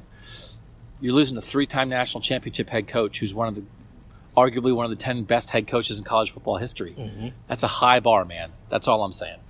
This is an interesting question. Fast Eddie at Edward Waller has a couple different ones, and we'll hit a couple. We'll hit 2 of these at least. One of them is, and this is like an important schematic thing to talk about, and I just have like a quick answer on it. If Greg Schiano leaves, does Ohio State go to a 3-4 defense under Alex Grinch? When Alex Grinch was the defensive coordinator at Washington State, they did run what he called a 3-4, but it wasn't just like, and that's the thing about like 3-4 and 4-3 anymore in football, college or the NFL. Everybody is so multiple. Everybody is a nickel so often. Everybody is moving around rush ends, and guys are putting their hand on the ground. His 3-4 often had 4 guys with their hand on the ground. He often dropped an outside linebacker who dropped down like a rush end. I think when you're at a place with Larry Johnson, I think you want Larry Johnson to have multiple defensive ends who can get after the passer. You want Tyreek Smith and Chase Young and Jonathan Cooper and some of these other young guys to have opportunities to get after it. They've been very creative on the defensive line. They go, talking about 3-4. Their pass rush on third down is often 3 down linemen. And they're putting linebackers in gaps. They're going nickel. They're going 3-3-5. So I do think if Greg Schiano leaves and Alex Grinch gets control of this defense, I do think it could look a little different. But I think it would look less different than a shift from 4-3, quote, I'm doing air quotes, from 4-3 to 3-4 would necessarily make you think. They're still going to utilize, I think, that outside linebacker who is basically a hybrid safety. A guy like Malik Harrison who can run and hit but also cover slot receivers. They're still going to have a guy like that in their linebacker crew. It's just a matter of are you maybe playing 2 more like inside linebackers, which is kind of what they do now in a way that it's like if Malik Harrison's floating out there, they're in nickel so much anyway. They only have 2 linebackers in the field a lot with this defense. And sometimes when they keep 3 on the field, it's like maybe Pete Werner and Tuff Borland are both sort of operating as inside linebackers. Malik Harrison's really operating as like a hybrid safety, and those linebackers are filling gaps in between defensive tackles. And so it's like, what are they? Well, is that a 4-3? It's like a 3-2-6 sometimes. It's so. I just do think that if you read stuff, you'll read Alex Grinch ran a 3-4. Ohio State has run a 4-3 for a really, really long time. If Greg Schiano leaves and Alex Grinch takes over, I'm just telling you, I think stuff is so multiple. The positions shift so much. Guys place. There are so many hybrid positions. I think it would change less than hearing 3-4-4-3 would lead you to believe. This is the second question from Fast Eddie, who had some good stuff. Now that Day is the head coach, do you think this opens the door for Matthew Baldwin to be the quarterback next year, or is it Tate all the way? This is all assuming Haskins leaves for the NFL. Haskins is gone. He hasn't said it, but of course he's gone. We're saying it for him. You talked to Tate Martell. I talked to Matthew Baldwin. I have not written. You've written your Tate Martell story. I have not written my Matthew Baldwin story yet. I'm going to relate it this way. When all this stuff was happening with Ryan Day and Urban Meyer and who's going to be the next head coach, the thing that was an important factor in all of this was Gene Smith loved Ryan Day. Mm-hmm. Anything else, other candidates, Urban status, what Michael Drake thought, anything else, the guy who was ultimately making the decision really liked Ryan Day. Ryan Day really likes Matthew Baldwin. So, we have talked about this before. Ryan Day, just because Dwayne Haskins chucked it all over the place this year, doesn't mean that Ryan Day is going to have his quarterbacks throw 60 times a game for the rest of his career at Ohio State. Ryan Day is going to be open. He said this. They're going to be open to an offense that fits the personnel. So I absolutely think that Tate Martell could be the quarterback next year. I don't know that in terms of like dual threat quarterback versus more of a thrower, I don't know that anything changes really with how Ryan Day assesses quarterback play versus how Urban Meyer assesses quarterback play. We'll have a million questions for Ryan Day about that on signing day. The thing that I think might matter is that Ryan Day loves Matthew Baldwin. Like, just forget style, forget any of that. Ryan Day, when Emory Jones decommitted, went down to Texas and plucked out a kid who was committed to Colorado State and said, do you want to come play quarterback at Ohio State? Ryan Day has a great belief in Matthew Baldwin, and it's amazing sometimes when you heard Urban Meyer talk about J.T. Barrett, and J.T. Barrett became one of Urban Meyer's favorite quarterbacks of all time. Tom Herman went down and plucked J.T. Barrett. Urban Meyer would talk about J.T. Barrett in a way that he basically said, like, I didn't really know J.T. Barrett before he got here. Now, Urban Meyer signs off on everything, just the way Ryan Day is going to sign off on everything now. But Tom Herman went and found J.T. Barrett. Ryan Day went and found Matthew Baldwin, and now Ryan Day's in charge. I just want people to know it doesn't matter what I think of Matthew Baldwin. It doesn't matter what Steven thinks of Matthew Baldwin.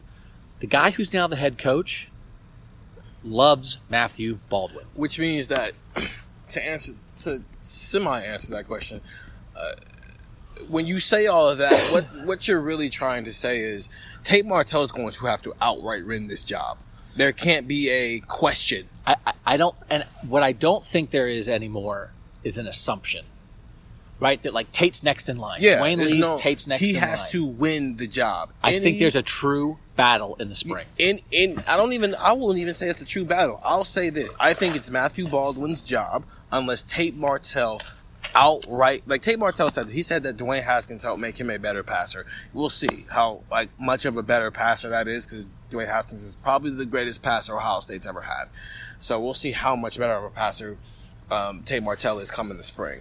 But from the sound of that, I think because of all of that involved, I think it's Matthew Baldwin's job unless Tate Martell outright wins the job. I don't know if I believe that though, because Matthew Baldwin's never played a snap. Right. You think Matthew Baldwin's that far ahead? I don't know if he's. You think he'd go in ahead? I think so, and I think the fact that this worked so well this year is why. Yes. Now I'm not saying that Matthew Baldwin is anywhere near the talent that Dwayne Haskins is, because no, he's not. There's never going to be another Dwayne Haskins to come through here. As we're getting wrapped up. Can you move over there? Yes, we will. Okay. But I'll say this. I think because this worked so well this year and they figured it out, and we saw it pretty much perfected the last couple of weeks, I think Ryan Day likes that. And I think Matthew Baldwin more fits that than Tate Martell does. I think Tate Martell, J.K. Dobbins in the zone read would work really, really well It'd too. It'd be beautiful. So I think I'm gonna assume and view it as an absolutely open competition for the quarterback job. Tate Martell has played. Matthew Baldwin has not. Tate has not played a ton of snaps where they're treating him as a true quarterback. Tate does throw it better than people give him credit for. Ryan Day loves Matthew Baldwin. It'll be a fun spring game. Quick word about MinutemanTickets.com. I recorded this commercial earlier, but something was sped up and I sounded like an elf. But you know what? I feel like an elf because I'm giving you a great Christmas gift idea. If your house is cluttered up with crap like my house, buy an experience for somebody in your life. Get them tickets to something you can go together. MinutemanTickets.com has every possible thing you could want to go to. Wherever you are, if you go to MinutemanTickets.com and put in your area, you'll find great events happening near you that they have tickets for, okay? I'm giving you an example of what's going on in Columbus. In Columbus, for the holiday season, you could get tickets for the best Christmas pageant ever at the Lincoln Theater. That's a great little show. I took my daughter to a Rudolph show last year. Great, awesome Christmas gift. Mannheim Steamroller at the Palace Theater. Great Christmas stuff, okay? Ohio State basketball. Get it at MinutemanTickets.com. January 5th, Ohio State, Michigan State. Get tickets. WWE Live, December 27th. I know there are people listening to this who have people in their life who love the WWE. Nationwide Arena, December 27th. Check out the ticket selection at MinuteManTickets.com. Columbus Blue Jackets, Ohio State men's hockey. The Harlem Globetrotters, tremendous gift. December 30th at the Schottenstein Center in Columbus. Harlem Globetrotters, 1 o'clock, 6 o'clock. Get your tickets at MinuteManTickets.com. I'm telling you, just go to MinuteManTickets.com, run through their selection, plays, concerts, sporting events. You will find a great gift that won't clutter up your house. You get a ticket for yourself, a ticket for your loved one. They have to hang out with you. You have a great night together you'll never forget, and you'll have MinuteManTickets.com to thank for it. All right, back to finish up Buckeye Talk. We've moved to a hallway here at the Woody Hayes Athletic Center, constantly on the move, bringing you the finest Ohio State podcast that's rated only 4.5 stars. All right, we're going to get to some Gmail questions again at Buckeye Talk Pod at Gmail. Joshie Abby. If Dwayne Haskins was the quarterback of the 2015 team, would they have been the greatest team in Ohio State history? By far. Even with Tim Beck, Ed Warren, or Zach Smith on staff, maybe even the best in college football history. Like, if we're going to start playing, like, take one player and, like, add them to another team, Dwayne Haskins took this offense to a different level this year. Ryan Day and Urban Meyer helped him do that, but Dwayne Haskins did that. They allowed him to do that, but Dwayne Haskins did that. So if we want to start playing like what if Dwayne Haskins was on like the 1969 team, would they have not lost to Michigan? You know, like you can play that game because Dwayne Haskins is so rare in Ohio State history. But that team shouldn't have needed Dwayne Haskins. No. That 2015 team was stacked with 10 guys who were going to be drafted in the first 3 rounds of the 2016 NFL draft. So they had enough. They had enough with Cardale Jones and J.T. Barrett if they had handled that quarterback situation better, which I've said a million times. And the big thing there was that they got trapped in a year when they brought back everybody from 2014 except the offensive coordinator. And in trying to integrate Tim Beck and Ed Warner as an offensive coordinator team with the loss of Tom Herman and throwing a quarterback competition in the middle of that, they screwed it up. So, like, if you want to throw Dwayne Haskins in there, I guess you could, but they had enough. They had enough to create a mini dynasty, and they blew it because they lost the one game they couldn't lose, but that team was as good as any team in the country that year, and you know it. That was the best team in the country that year. So what you're saying is basically, hey, if we take the best quarterback in the country from this year and put him on the best team in the country from that year, neither of which had an opportunity to win a national championship, are we saying that they would have won a national championship? I mean, yeah, probably, because now the passing attack is pretty much flawless and the running attack is amazing. So, yeah, probably they won a national championship. But, like, I mean, yeah, if that's the case, then let's take guys from the 06 team and guys from this team and that team. You can do that all day long with any sport, any year, any team. Hey, if we take the best players from all of history from a program and put them on the same team, what happens? I mean, yeah, they're probably going to win a national championship. Yeah, so if you put Orlando Pace on this team, yeah, what would happen? Like, he probably would never get sacked. Yeah. So, like, I mean, that's a what-if game. Like, if I was 6'8", I'm probably in 250, I probably wouldn't be sitting here. I'd be playing for the Lakers right now. But so, if I was 6'8" and 250, I still would be sitting here. That's okay. But my tailbone would hurt more than it does right now because I'm 6'1.5", like 215, and my tailbone hurts a moderate amount from the pressure that my body is putting on my tailbone on this hard floor. Joshua Abby had a second question. We'll keep talking about Tate because this is going to be good. We're going to talk about Tate and Matthew Baldwin to the spring. What do you think is Tate Martell's upside as a quarterback? I think saying that he's the next Baker Mayfield or Kyler Murray because of play style and height similarities might be a little too much. Yes, comparing him to the last 2 Heisman winners is a little too much. Yeah. But I think if he can be a playmaker like Trace McSorley or a more accurate version of Khalil Tate at Arizona, then Ohio State should be fine at quarterback next year if Martell is the starter. I think Trace McSorley isn't a terrible comparison. I think Shea Patterson is not a terrible comparison. He's not the athlete that Kyler Murray is. No. And he's not the precision quarterback that Baker Mayfield was, making throws on the run and playing within structure and outside of structure. And then Kyler Murray could make every throw, and then when he got moving in the open field is just unbelievable. I think there is a lot of playmaking there with Tate Martell, and all along the line, I've said he's something in between Braxton Miller and JT Barrett. The one thing I'm apprehensive about with Tate at the moment is that I didn't think he ran the zone read great. When they went to the Tate package near the goal line, I think there were multiple times when he misread whether he should have kept it or given it. And I thought that was something he was really good at from what we saw in the spring game and from the way people talked about him before. That was something JT Barrett was really good at. And you need that down at the goal line. You need that, hey, look, we don't even know who has the ball kind of sleight of hand with the zone read. And I didn't think he had that. I think we need to see more of that from him because I thought there were times he gave it and he could have kept it and scored a couple times when there were times when the package looked like it didn't work. And I think almost everything would work on a play except Tate's decision making. So do you feel like, and again, we only have 10,000 more Tate questions and answers ahead the next couple months, Stephen, but do you think Tate has an upside? I think he does have an upside.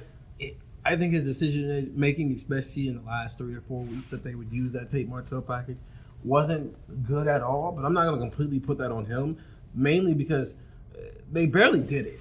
And they would randomly throw it into the game when, it seemed like they were just tossing him out there because Urban Meyer really wanted to get him on the field. And it didn't really have it didn't have a purpose this year. You had a quarterback who was clearly a pocket passer, who was amazing at being a pocket passer. And I think because Urban Meyer really, really just wanted to get Tate Martell on the field, they would just throw it out there sometimes. And it didn't work because of that, because it wasn't something that was implemented early on in the season. It was just something they would throw out there. I think now, depending on how this spring goes, let's just put this in a vacuum of if he gets this job. That's something that they're going to be working on for the next 6 months, leading up into August when the season starts. So I think he'll have the opportunity to get better at some of that decision making. And he got on the field this year, but let's be honest here, his experience and Matt Baldwin's experience aren't that far apart. Tate Martell's experience is garbage time at the end of the game when the game is decided, or at random moments when they just threw him on the field in the red zone to try to make something happen with the run game. He doesn't have any true real experience under center at Ohio State. So I think, yes, there are a lot of times this year where that decision making wasn't as good as maybe it should have been. But I think in a vacuum where, let's say he does win this job, he's going to get a whole 6-month period where they're getting a chance to install everything, and he's getting a chance to get reps on that in a way that he didn't get this year. I think it's had a chance to, as you mentioned, Stephen, be a really interesting spring because obviously it's Ryan Day's first time to be totally in charge. But this quarterback battle, whatever's coming with Tate Martell and Matthew Baldwin, I think Dwayne Haskins has given people a new way of looking at the Ohio State offense that I think they're going to have to unlearn. Mm-hmm. And I think we probably have, in many ways, the wrong impression of Tate Martell because somehow along the way they used him, we thought of him. People have thought of him as a wildcat quarterback. It's a guy who's a wrinkle guy who can't throw the football. And I think he very quickly in the spring will remind people that he can throw the football. And I think it's going to be to go from Urban Meyer and Dwayne Haskins. It was going to be a change anyway because nobody is like Dwayne Haskins. And even though it was a change back, it was going to be a change. But now that it's going to be a new head coach too, I think it's going to be a great deal of adjustment for Ohio State, for the team, and for Ohio State fans to see what this offense especially is going to look like because I think it's going to be very different in a lot of ways from what we saw this year. Dom Fonts. Hey guys, is it just me or has this been an all-around unmemorable season? He means in all of college football. He doesn't know who Kyler Murray. He doesn't really watch Kyler Murray. He doesn't know what his achievements are. Boo. Everything about this season seems boring and entirely forgettable. And I think I would say this. 3 of the 4 teams in the playoff are the same as last year. And the other team finished 5th. Georgia was 5th this year, and they were in last year. The top 2 stayed the same the entire year. And Alabama and Clemson, everybody knows their deal. Mm-hmm. And they were there the whole season. And then Oklahoma switched quarterbacks, but the Oklahoma quarterback still won the Heisman. Right. This is what it's like to be in the rest of the world. And the only difference right now is that Ohio State is in the rest of the world. They're not in that top boring part. Because when your team is the team that's good every year, you don't think it's boring. No. When Ohio State won the Big Ten every year under Jim Tressel, nobody at Ohio State thought that was boring. You know who thought that was boring? The rest of the Big Ten. So right now, there are people who would probably tell, there are Minnesota fans who would tell you, oh, God, the Big Ten, another boring season. Ohio State won it, right? You might think it's boring because Ohio State is a step below that top echelon. And Ohio State, for the second year in a row, is one of the top 6 teams, but they're also, for the second year in a row, not one of the top 4 teams. And when the top 4 teams are 3 of the 4 are the same as last year, and the other one's Notre Dame, and Notre Dame is not new and exciting, that's the deal, man. This is what it's like when there are dynasties. And that's where, and I don't know if it's good, but this was not a wide open college football season. This college football season basically went exactly as everybody thought it would. And the way everybody thought it would go is basically be a repeat of last year. Sports are only boring when you're not winning. Always keep that in mind. Because if you're there are ways, like if Ohio State was not in it, but the playoff was I'm trying to think. I don't know. What if Alabama had lost in like week 9? Yeah, Alabama lost, and it's LSU is in the playoff. And Herm Edwards got it going in year 1, and Arizona State made the playoff, and West Virginia made the playoff. They won a shootout with Oklahoma. Like, at least it would be different. Like, okay, Ohio State's still not in, but at least you might be curious because it's a little different. To watch Alabama again, and Clemson again, and Notre Dame is Notre Dame, and Oklahoma again is not that exciting. Because if you don't have your team in, the next best thing is like an interesting underdog. It's like a surprising story that everybody's talking about. Oh, I can't believe that happened. There's nothing that happened in college football this year that would make you say, I can't believe that happened. Even the underdog is the same frickin' underdog. It's the same stupid UCF argument we already had last year. So like the little cute upstart is annoying and the same. Yeah. So you know what? I think you have a point, Dom, but the hard thing is, for Ohio State fans, you have to realize that's what a lot of other people on the outside think of Ohio State. They think Ohio State is annoying and boring and the same, and it just so happens that right now, that's what Ohio State's thinking about the rest of college football. And that's because the first year you start winning, it's like, oh man, look, it's the new guy. Everybody likes the new guy until the new guy stays in the party too long.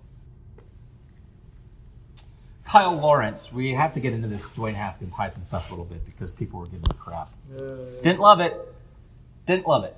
Despite Haskins' gaudy record-breaking numbers and outperforming both Murray and Tua in many aspects of the game when you look at the comparative stats, it never felt as though Dwayne Haskins ever had a legitimate chance at winning the Heisman. Do you think this had more to do with Ohio State's off-the-field issues taking the spotlight away from Haskins, Ohio State being somewhat out of the playoff picture with another blowout loss to an average at best team, or a media national vendetta against Urban Meyer and therefore the school? Love the podcast. Always enjoy listening all the way from Savannah, Georgia. Thank you, Kyle Lawrence. Thanks, I think the first two are part of it. I think the last one is not. Listen, there are 930 Heisman voters or whatever the number is. It's like 870 media people and 55 former Heisman winners, something like that. It is a wide swath of people from all over the country. Most of them are like not employed by ESPN. Most of them are newspaper writers who cover college football at a wide variety of outlets.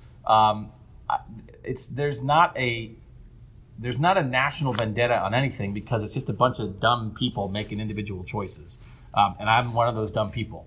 So like I can't possibly imagine like having a vendetta on somebody to be like, oh, I'm not going to vote. And again, if it's like something where a kid broke an NCAA rule and none of this involved kids, and the idea that like you would hold something that Urban Meyer or Zach Smith did against Dwayne Haskins is just, I don't think that's how people operate, or not enough to affect this vote. I've said it before. I do think the Urban Meyer stuff in August sucked the energy out of the room. That was the only story where people were talking about around Ohio State in August and at the start of the season was Urban Meyer's suspension and Zach Smith stuff. They were not talking about Dwayne Haskins. If no crazy stuff had been happening at Ohio State, they would have been talking about Dwayne Haskins. And I do think the blowout loss takes him out. takes him out of the conversation a little bit. And I also think, for me at least, when I vote, I do consider where your team finished, just because there's a lot of great individual players, but I don't think you play in a vacuum. You play in a situation where you're trying to help your team win. And it's not Dwayne Haskins' fault that Ohio State lost to Purdue, but I'm going to lean toward playoff teams. So I do think all those things factored into Dwayne Haskins, but I do think Tua was so dominant so early that he took most of the attention. And it was almost like a one-man race. And then Kyler went nuts at the end, and he stole it. And I think if Ohio State had made the playoff, maybe Dwayne would have gotten some more votes. But they didn't. But I don't think it was it wasn't a plot by anybody to punish Ohio State. I think it's just the way the season went, and it felt like Tua for so long. And then Ohio State, by the time Ohio State played Northwestern, they were kind of out of it. Oklahoma had won. Yes, Dwayne Haskins lit up Michigan, but that's not what it was about. And I just think this happens a lot in voting. Whatever the final vote was, it was something like Tua got, I can look it up. Tua got 500 and some first place votes. No, Kyler Murray got 517. 517? Yeah. And Dwayne got 49, right? Yeah. So here's the thing. You can have voting, and I think this happens a lot. You can have voting where each individual vote is very close, but the overall vote is not close, if you know what I mean, right? That you might have 800 people who all say, man, I had a hard time deciding between Kyler, Tua, and Dwayne. I thought they all were very close. But then 75% of the people all come to the same conclusion, which is it was close, but I went Kyler, Tua, Haskins. And I think here that's what happened. It wasn't that Dwayne Haskins wasn't in the mix, is that there were really only 3 people to consider. There were only Dwayne got 46 first place votes. There were only 17 other first place votes. Mm-hmm. Kyler got 517, Tua got 299, Dwayne got 46. And there were 17 other first place votes combined, everybody else. It was a very, very clear top 3. The overall point totals were 2167 for Kyler, 1871 for Tua, 783 for Dwayne. Fourth place got 126. This was a very clear cut 1, 2, 3. But I think within arriving at that clear cut 1, 2, 3, I think a lot of people thought long and hard about it. And I'm just going by what I went by. I did think about all 3 of them. I thought Kyler was pretty much the obvious choice. And then I went back and forth on Tua and Dwayne. That was a coin flip to me. I ended up going Tua, Dwayne third. But I don't think people dismissed Dwayne Haskins. Do you think people dismissed him? And I know the ESPN coverage, people felt dismissed him. But the ESPN coverage was actually reflecting the vote. That they were reflecting straw polls and they were reflecting, listen, we've talked to enough voters. We know Dwayne's not in it. And you can be mad about that, but when the final point totals are 2167, 1871, 783, that is a huge gap. It's a 1,000-point gap between second and third. It was a 300-point gap between first and second. You're not going to treat the third place guy the same. No, you're not. But I think that's where a lot of that, hey, does ESPN have a vendetta? Newswise, ESPN might be the worldwide leader in sports, but they are not the only people in the world who cover sports teams. Right. So there needs to be this isn't ESPN rules all, to be honest with you. Now, I think it is the fact that College Game Day had Tua and Kyler Murray sitting up there, and Haskins was nowhere to be found. And every time there seemed to be a Heisman type of thing, Haskins was nowhere to be found. I think, we all knew Haskins was probably going to finish third. And it wasn't going to be, he was going to clearly be the third place finish. And it was really going to come down to how much did that SEC performance for Tua lose him the Heisman Trophy. I think we all kind of knew that's how this was going to come down. And Ohio State fans, being Ohio State fans, looked at that and went, wait, no, the coverage should be equal. No, it shouldn't be equal. It should reflect the vote. And the vote clearly was going to show that Tua and Kyler Murray were pretty much going to be the guys running in this race for this, with Haskins just kind of tagging along for the ride. And so the thing that bothered me, and I got a lot of crap for my ballot, which is fine, but listen, like, I think you have to, like, I'm not biased. You're biased. And it's fine that you're biased. You're a fan. You root for your team. You want your guy to win. But for you to turn your bias on me, and that, like, clearly almost everybody voted Kyler 1, Tua 2, Dwayne 3. That's exactly what I vote. But somehow, like I'm. There's a people vendetta. are people are like tweeting poop emojis at me. Like, I'm not wrong. You're biased. And again, I'm not criticizing you for being biased because you're supposed to be biased. You're a fan. I'm not a fan. I'm a journalist, and so I'm not biased. So I'm telling you that I evaluated those three guys individually. I had a very difficult time between Tua and Dwayne for 2 and 3. You must take into account that Dwayne played like 400 more snaps than Tua. And so if your only argument is like raw stats, Tua didn't play like in any fourth quarters, okay? No. And yes, I know Dwayne did it against Michigan. I get it. Tua played some good teams too. Tua was hurt against Georgia. Okay, he played with a high ankle sprain that he got like on the 5th play of the game. So, like, there's certainly an argument for Dwayne, and there is an argument for Dwayne at number 1. But to act like it's obvious and that, like, if someone didn't vote for Dwayne, they're a biased idiot. You're a fan of your player, and you wish you would have gotten more votes. But, like, I'm not the crazy one, I promise you. So I really did think about it long and hard. In the end, people want an explanation. People are like, explain your vote on Twitter. It's like, I posted it with an explanation. So, like, there's my explanation. Kyler offered more as a runner than Dwayne, obviously, not even close. And then the two guys that I voted for, both their teams made the playoff, and Ohio State did not make the playoff. Kyler and Tua both had more games with higher passer ratings than Dwayne did. Dwayne finished really strong. Dwayne wasn't perfect. He wasn't great against Penn State. Listen, they lost 49-20 to Purdue. They beat Maryland 52-51, right? You notice the difference there? The difference there is that the defense sucked in both games, but the offense found a way to win the Maryland game. They could have scored more than 20 against Purdue. Dwayne threw for more than 400 yards in that game. They didn't score. Threw 63 passes. They didn't score. He scored 20 points against Purdue, and now you're making me like criticize Dwayne Haskins, who I think he has done nothing this season other than throw a football better than anybody in the history of Ohio State football and handle his business with complete poise and class. But with the entire year. But with that, Haskins' numbers were otherworldly this year. The entire season, they were otherworldly. With that being said, numbers do not lie.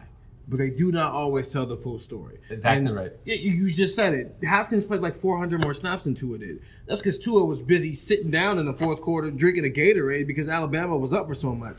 Tua went into LSU, who at the time was rated 3rd in the country, went into their stadium and destroyed them. They didn't score. Like that has to take into account for some things. Meanwhile, Ohio State goes into Purdue and they lose big time, and like in the same instance as a Maryland game where the defense didn't show up again, but the offense played better. That has to count for something. So yes, Haskins broke a lot of records. The way we all thought, hey, he's good enough that he might break a lot of records if they use him the right way. But at the same time, it all has to be within the same kept into a context. And we're not criticizing anybody. We're trying to parse it between 3 really, really good candidates, and people had said. Many other years, these 3 guys did enough to win it. They're all from gigantic, successful programs, and they all put up crazy numbers. But also, Kyler lived in a world where Oklahoma's defense gave up 45 points every week. He knew he had to score 7 touchdowns a week for his team to have a chance. And he did it. So it is not a criticism of Dwayne. I do think, could Dwayne have been a closer 3rd? Absolutely. I think he could have been. Did Dwayne finish 3rd because of some bias? No. Was Dwayne hurt potentially by the attention that Urban Meyer and Zach Smith got early? Yes. Is that why he didn't win the Heisman? No, I don't think he was hurt enough by that's why he didn't win. And listen, if Ohio State was undefeated, I think he might have won. If Ohio State was number 1 in the country, he's in it because then Kyler doesn't make it. Kyler might still make it, but I don't know if he might go to third. Because what happened is everybody was on the Tua bandwagon. I thought Tua was going to win in a blowout going into the SEC championship game, the championship weekend. And I think if Ohio State was undefeated and number 2 or number 3, and Haskins plays like that, what happened is that people were on Tua. Tua looked bad in a big game that everybody watched, and people looked for the Tua alternative. And Kyler looked amazing. And Kyler became. I don't think Kyler won the Heisman. I think the Tua alternative won the Heisman. Yeah. And if Ohio State had been undefeated, I think Dwayne. And that everybody was watching that Big Ten championship saying, hey, if Ohio State wins this, they're in the playoff. Let's watch Dwayne. This game really matters. Instead, by the time that game was played, it kind of didn't matter. If Dwayne had been positioned as the Tua alternative, I think he may have gotten a lot of that late momentum that Kyler got. Because I think people that last weekend, once Tua left that door open, they were looking for somebody else. And they all coalesced around Kyler. So stuff happens, but I'm just telling you, it's not crazy. We're low-key getting kicked out, guys. Yeah, it's not crazy. You're cleaning a floor and we're sitting on. It's not crazy to not vote for Dwayne. Okay, so if you were one of I didn't love it. I didn't love it because here's the thing I don't love about Ohio State fans, and I love you guys because you're passionate and you are the reason that Steven and I have jobs. But you cannot go through the world feeling like you're persecuted or that Ohio State is persecuted because Ohio State finished 5th in the playoff rankings last year or finished 6th this year or Dwayne Haskins only finished 3rd in the Heisman. Ohio State is one of the 5 most important, most successful, most popular college football programs in the country. Maybe one of the top 2. Nobody's out to get you. You get so much benefit of the doubt. You're on TV all the time. You're talked about all the time. You get great players all the time. You have every advantage in the world. You've barely missed the playoffs the last 2 years, and your Heisman candidate this year finished 3rd. So, the persecution complex, you're on top. So it is very hard to, feel sorry for Ohio State people who feel like Dwayne Haskins got screwed. He didn't get screwed. He just didn't win the Heisman. You were one of the 5 teams in the entire NCAA where it's if you're not in the playoff, it's because you took yourself out of the playoff. Yes. That's what it is. So keep that in mind before you say some ESPN or somebody has a vendetta against you because y'all are still Ohio State.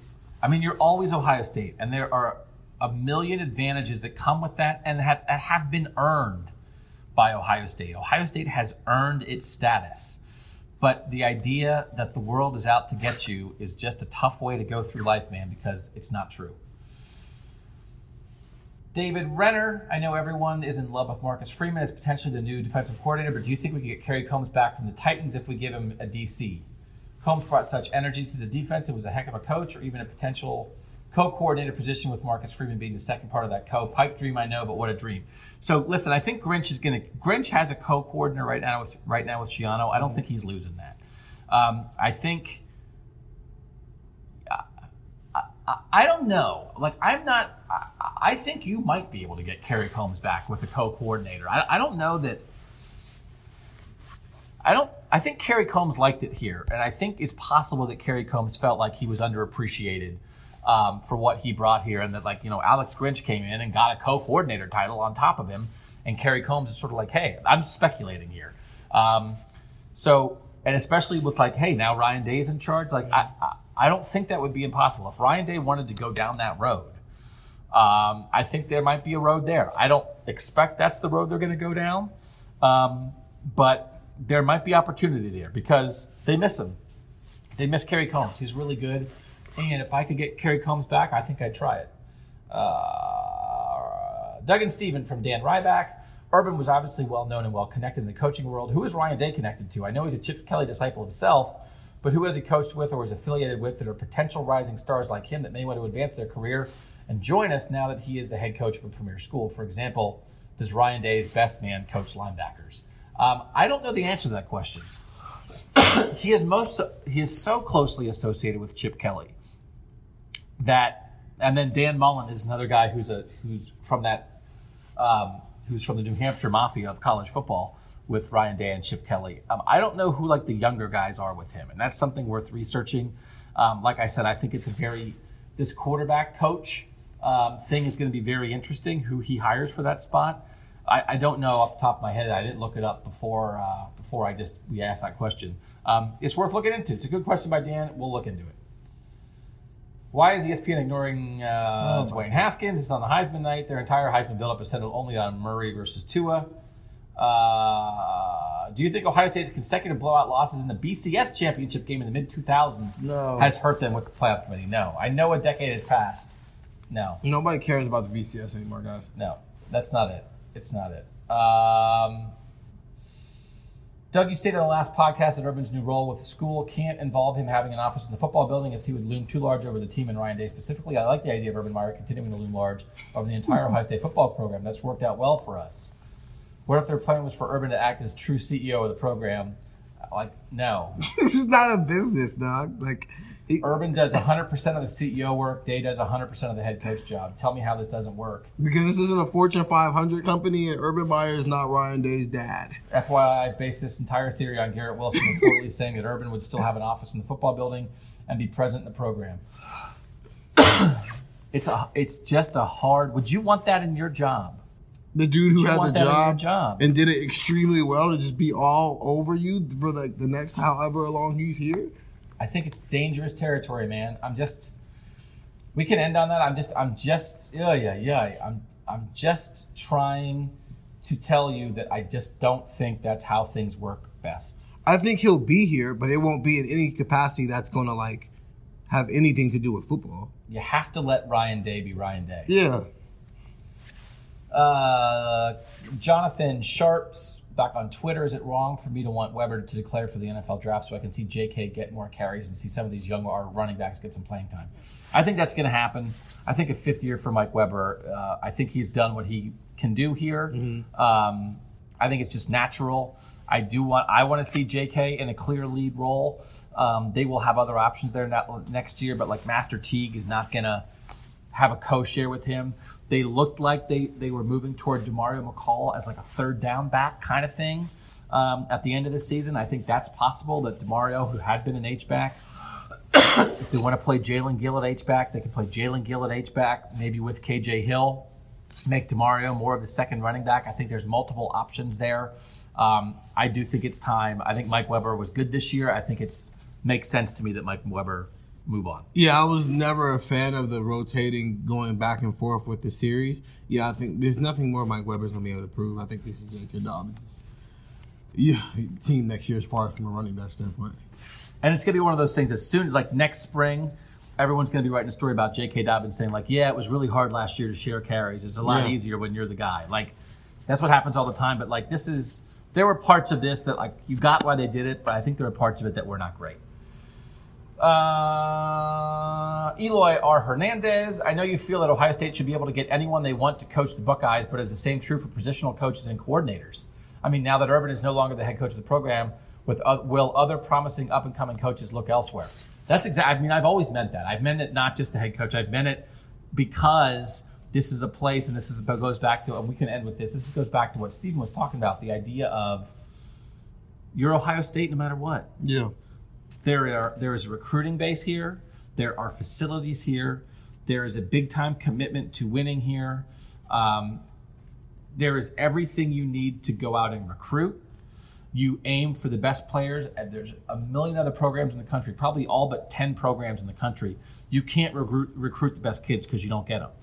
You've got to say, well, that kid looks great, but probably Alabama's going to take him. You don't have to do that here. You can go get whoever you want. You are coaching NFL players every day. You're not showing stuff to guys in practice who can't physically execute it. Every day you're coaching the best, you're recruiting the best, you're in the best facilities. That is something that people want, and there is no reason that Ohio State should not have the best coach at every single position on the field. And that's what you shoot for, and if you get turned down, and go to the second best guy. So that's all I've ever said. That's what they always should do. Urban Meyer would tell you absolutely that's what they should do. Ryan Day would tell you absolutely that's what they should do. but also I could point to the places on the staff where that's not what they've done. Ohio State has reached a point where it does not matter who is wearing the hat, because the hat is already amazing. All right, last one. I lied before. David McMahon at DMcMahon65. Does Day have to reconnect to Ohio high schools? Urban looked nationally to recruit more, which wasn't a bad thing. Your thoughts? I don't think Ryan Day is going to be able to recruit nationally at the level Urban Meyer did, because nobody can. For them to go in and be winning kids in Texas and Florida, and Chris Olave is from California and Wyatt Davis is from California, that's not normal. And so I do think they need to get back to some more Ohio-centered recruiting. They have 4 this year. They only have 4 Ohio kids so far? Yeah. That is... I'm pretty sure. I've been down this road many times. Where are you on that, Stephen? How do you think, what's the right balance for Ohio State, what their roster and their recruiting classes should look like? I get why they went national with Urban Meyer, because Urban Meyer does that better than pretty much everybody in the country other than maybe Nick Saban, as far as being able to just go anywhere in the country and go sit down and go, hey, I'm Urban Meyer. I coach at Ohio State. Come play for me.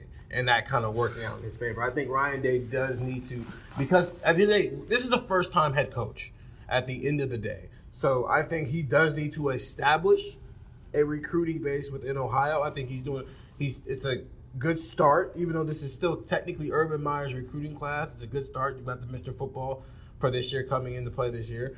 But yeah, I think they've already lost 2 guys from the 2020 class. Ohio doesn't suck at football. So I think that as a first-time head coach, you do need to establish a presence within your own state. I think he will. I think he needs to.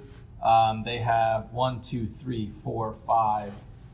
commits for 2020. Again, they've lost a couple of them. Yeah. Paris Johnson, who was a big-time 5-star offensive tackle, number 10 nationally, is the only Ohio kid. They have their quarterback there, Jack Miller from Arizona.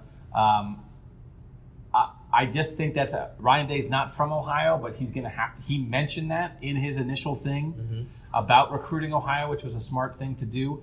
The thing that you have to be able to do is guarantee that the best kids in Ohio want to go to Ohio State and then have a place at Ohio State. The top echelon kids, whether that's 7 to 12 kids a year. I think you need to guarantee that. What you don't want to get in the business of happening is the best kids in Ohio want to go to Ohio State and you don't have a spot for them.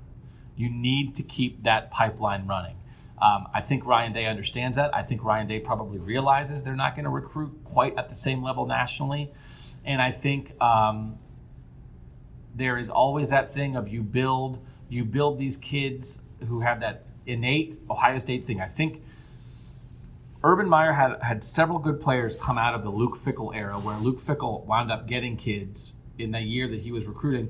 He went and got kids who wanted to go to Ohio State no matter who the coach was. Pat Elflein wanted to go to Ohio State no matter who the coach was.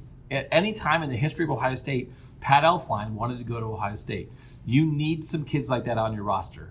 I think it makes your program better. I think it makes your team better. I think it strengthens the recruiting ties in the state. I've always been a little worried about that.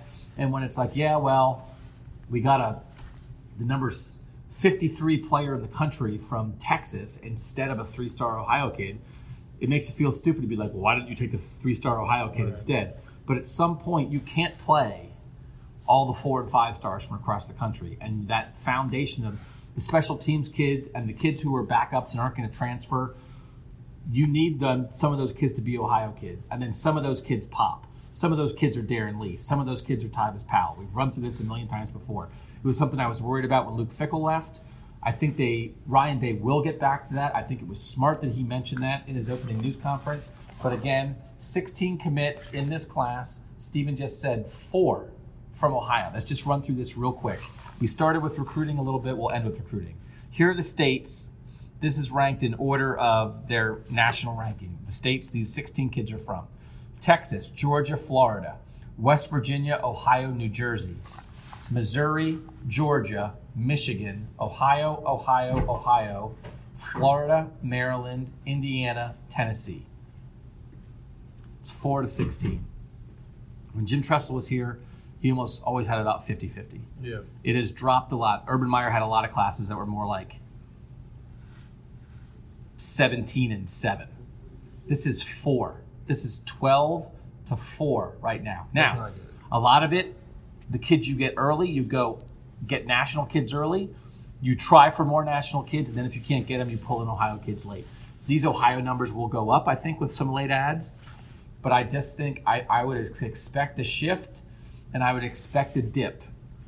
Urban Meyer in 17 and 18 pulled in the number 2 recruiting class in the country. This 2019 class is not going to be number 2, and I would not expect Ryan Day to continue to recruit the number 2 class in the country. Not in a world where he's going against Nick Saban and Kirby Smart and Dabo Swinney. And I think that's okay. And so what it boils down to is you need guys that you don't have to explain the Michigan game to. You need to have some subset of the roster. Yeah. Because not only do you not have to explain it to them, they can help explain it to the other guys who do need it explained. Yeah. And I've always worried about that a little bit. And Urban Meyer lost 9 games in 7 years. So, what was there to worry about? But I think if you need kids that aren't going anywhere, that no matter what, they want to be a Buckeye. And I think that's not a bad thing. All right, listen, thanks to you guys for listening. We moved around a lot. We'll have another podcast next week. This is the last time we're talking to people before the Rose Bowl, before things start in California on the 26th. So we will have stories that we are trotting out. We've started a series called 20 Ohio State Questions that we're breaking down 20 different questions about the team, one a day between now and the Rose Bowl. We'll have a bunch of other stories. We will have signing day coverage on December 19th. Ryan Day will speak with us then. We will have capsules of the recruits that are going to be signing with Ohio State filtering out on Cleveland.com over the next several days. We will have this stuff covered. We have a lot of stuff still from the Big Ten championship game, stuff still evaluating this new world with Ryan Day in charge and Urban Meyer retiring. So for Stephen Means, I'm Doug Lesmerises. Thanks as always to you guys for listening. For now, from the Woody Hayes Athletic Center, that was Buckeye Talk.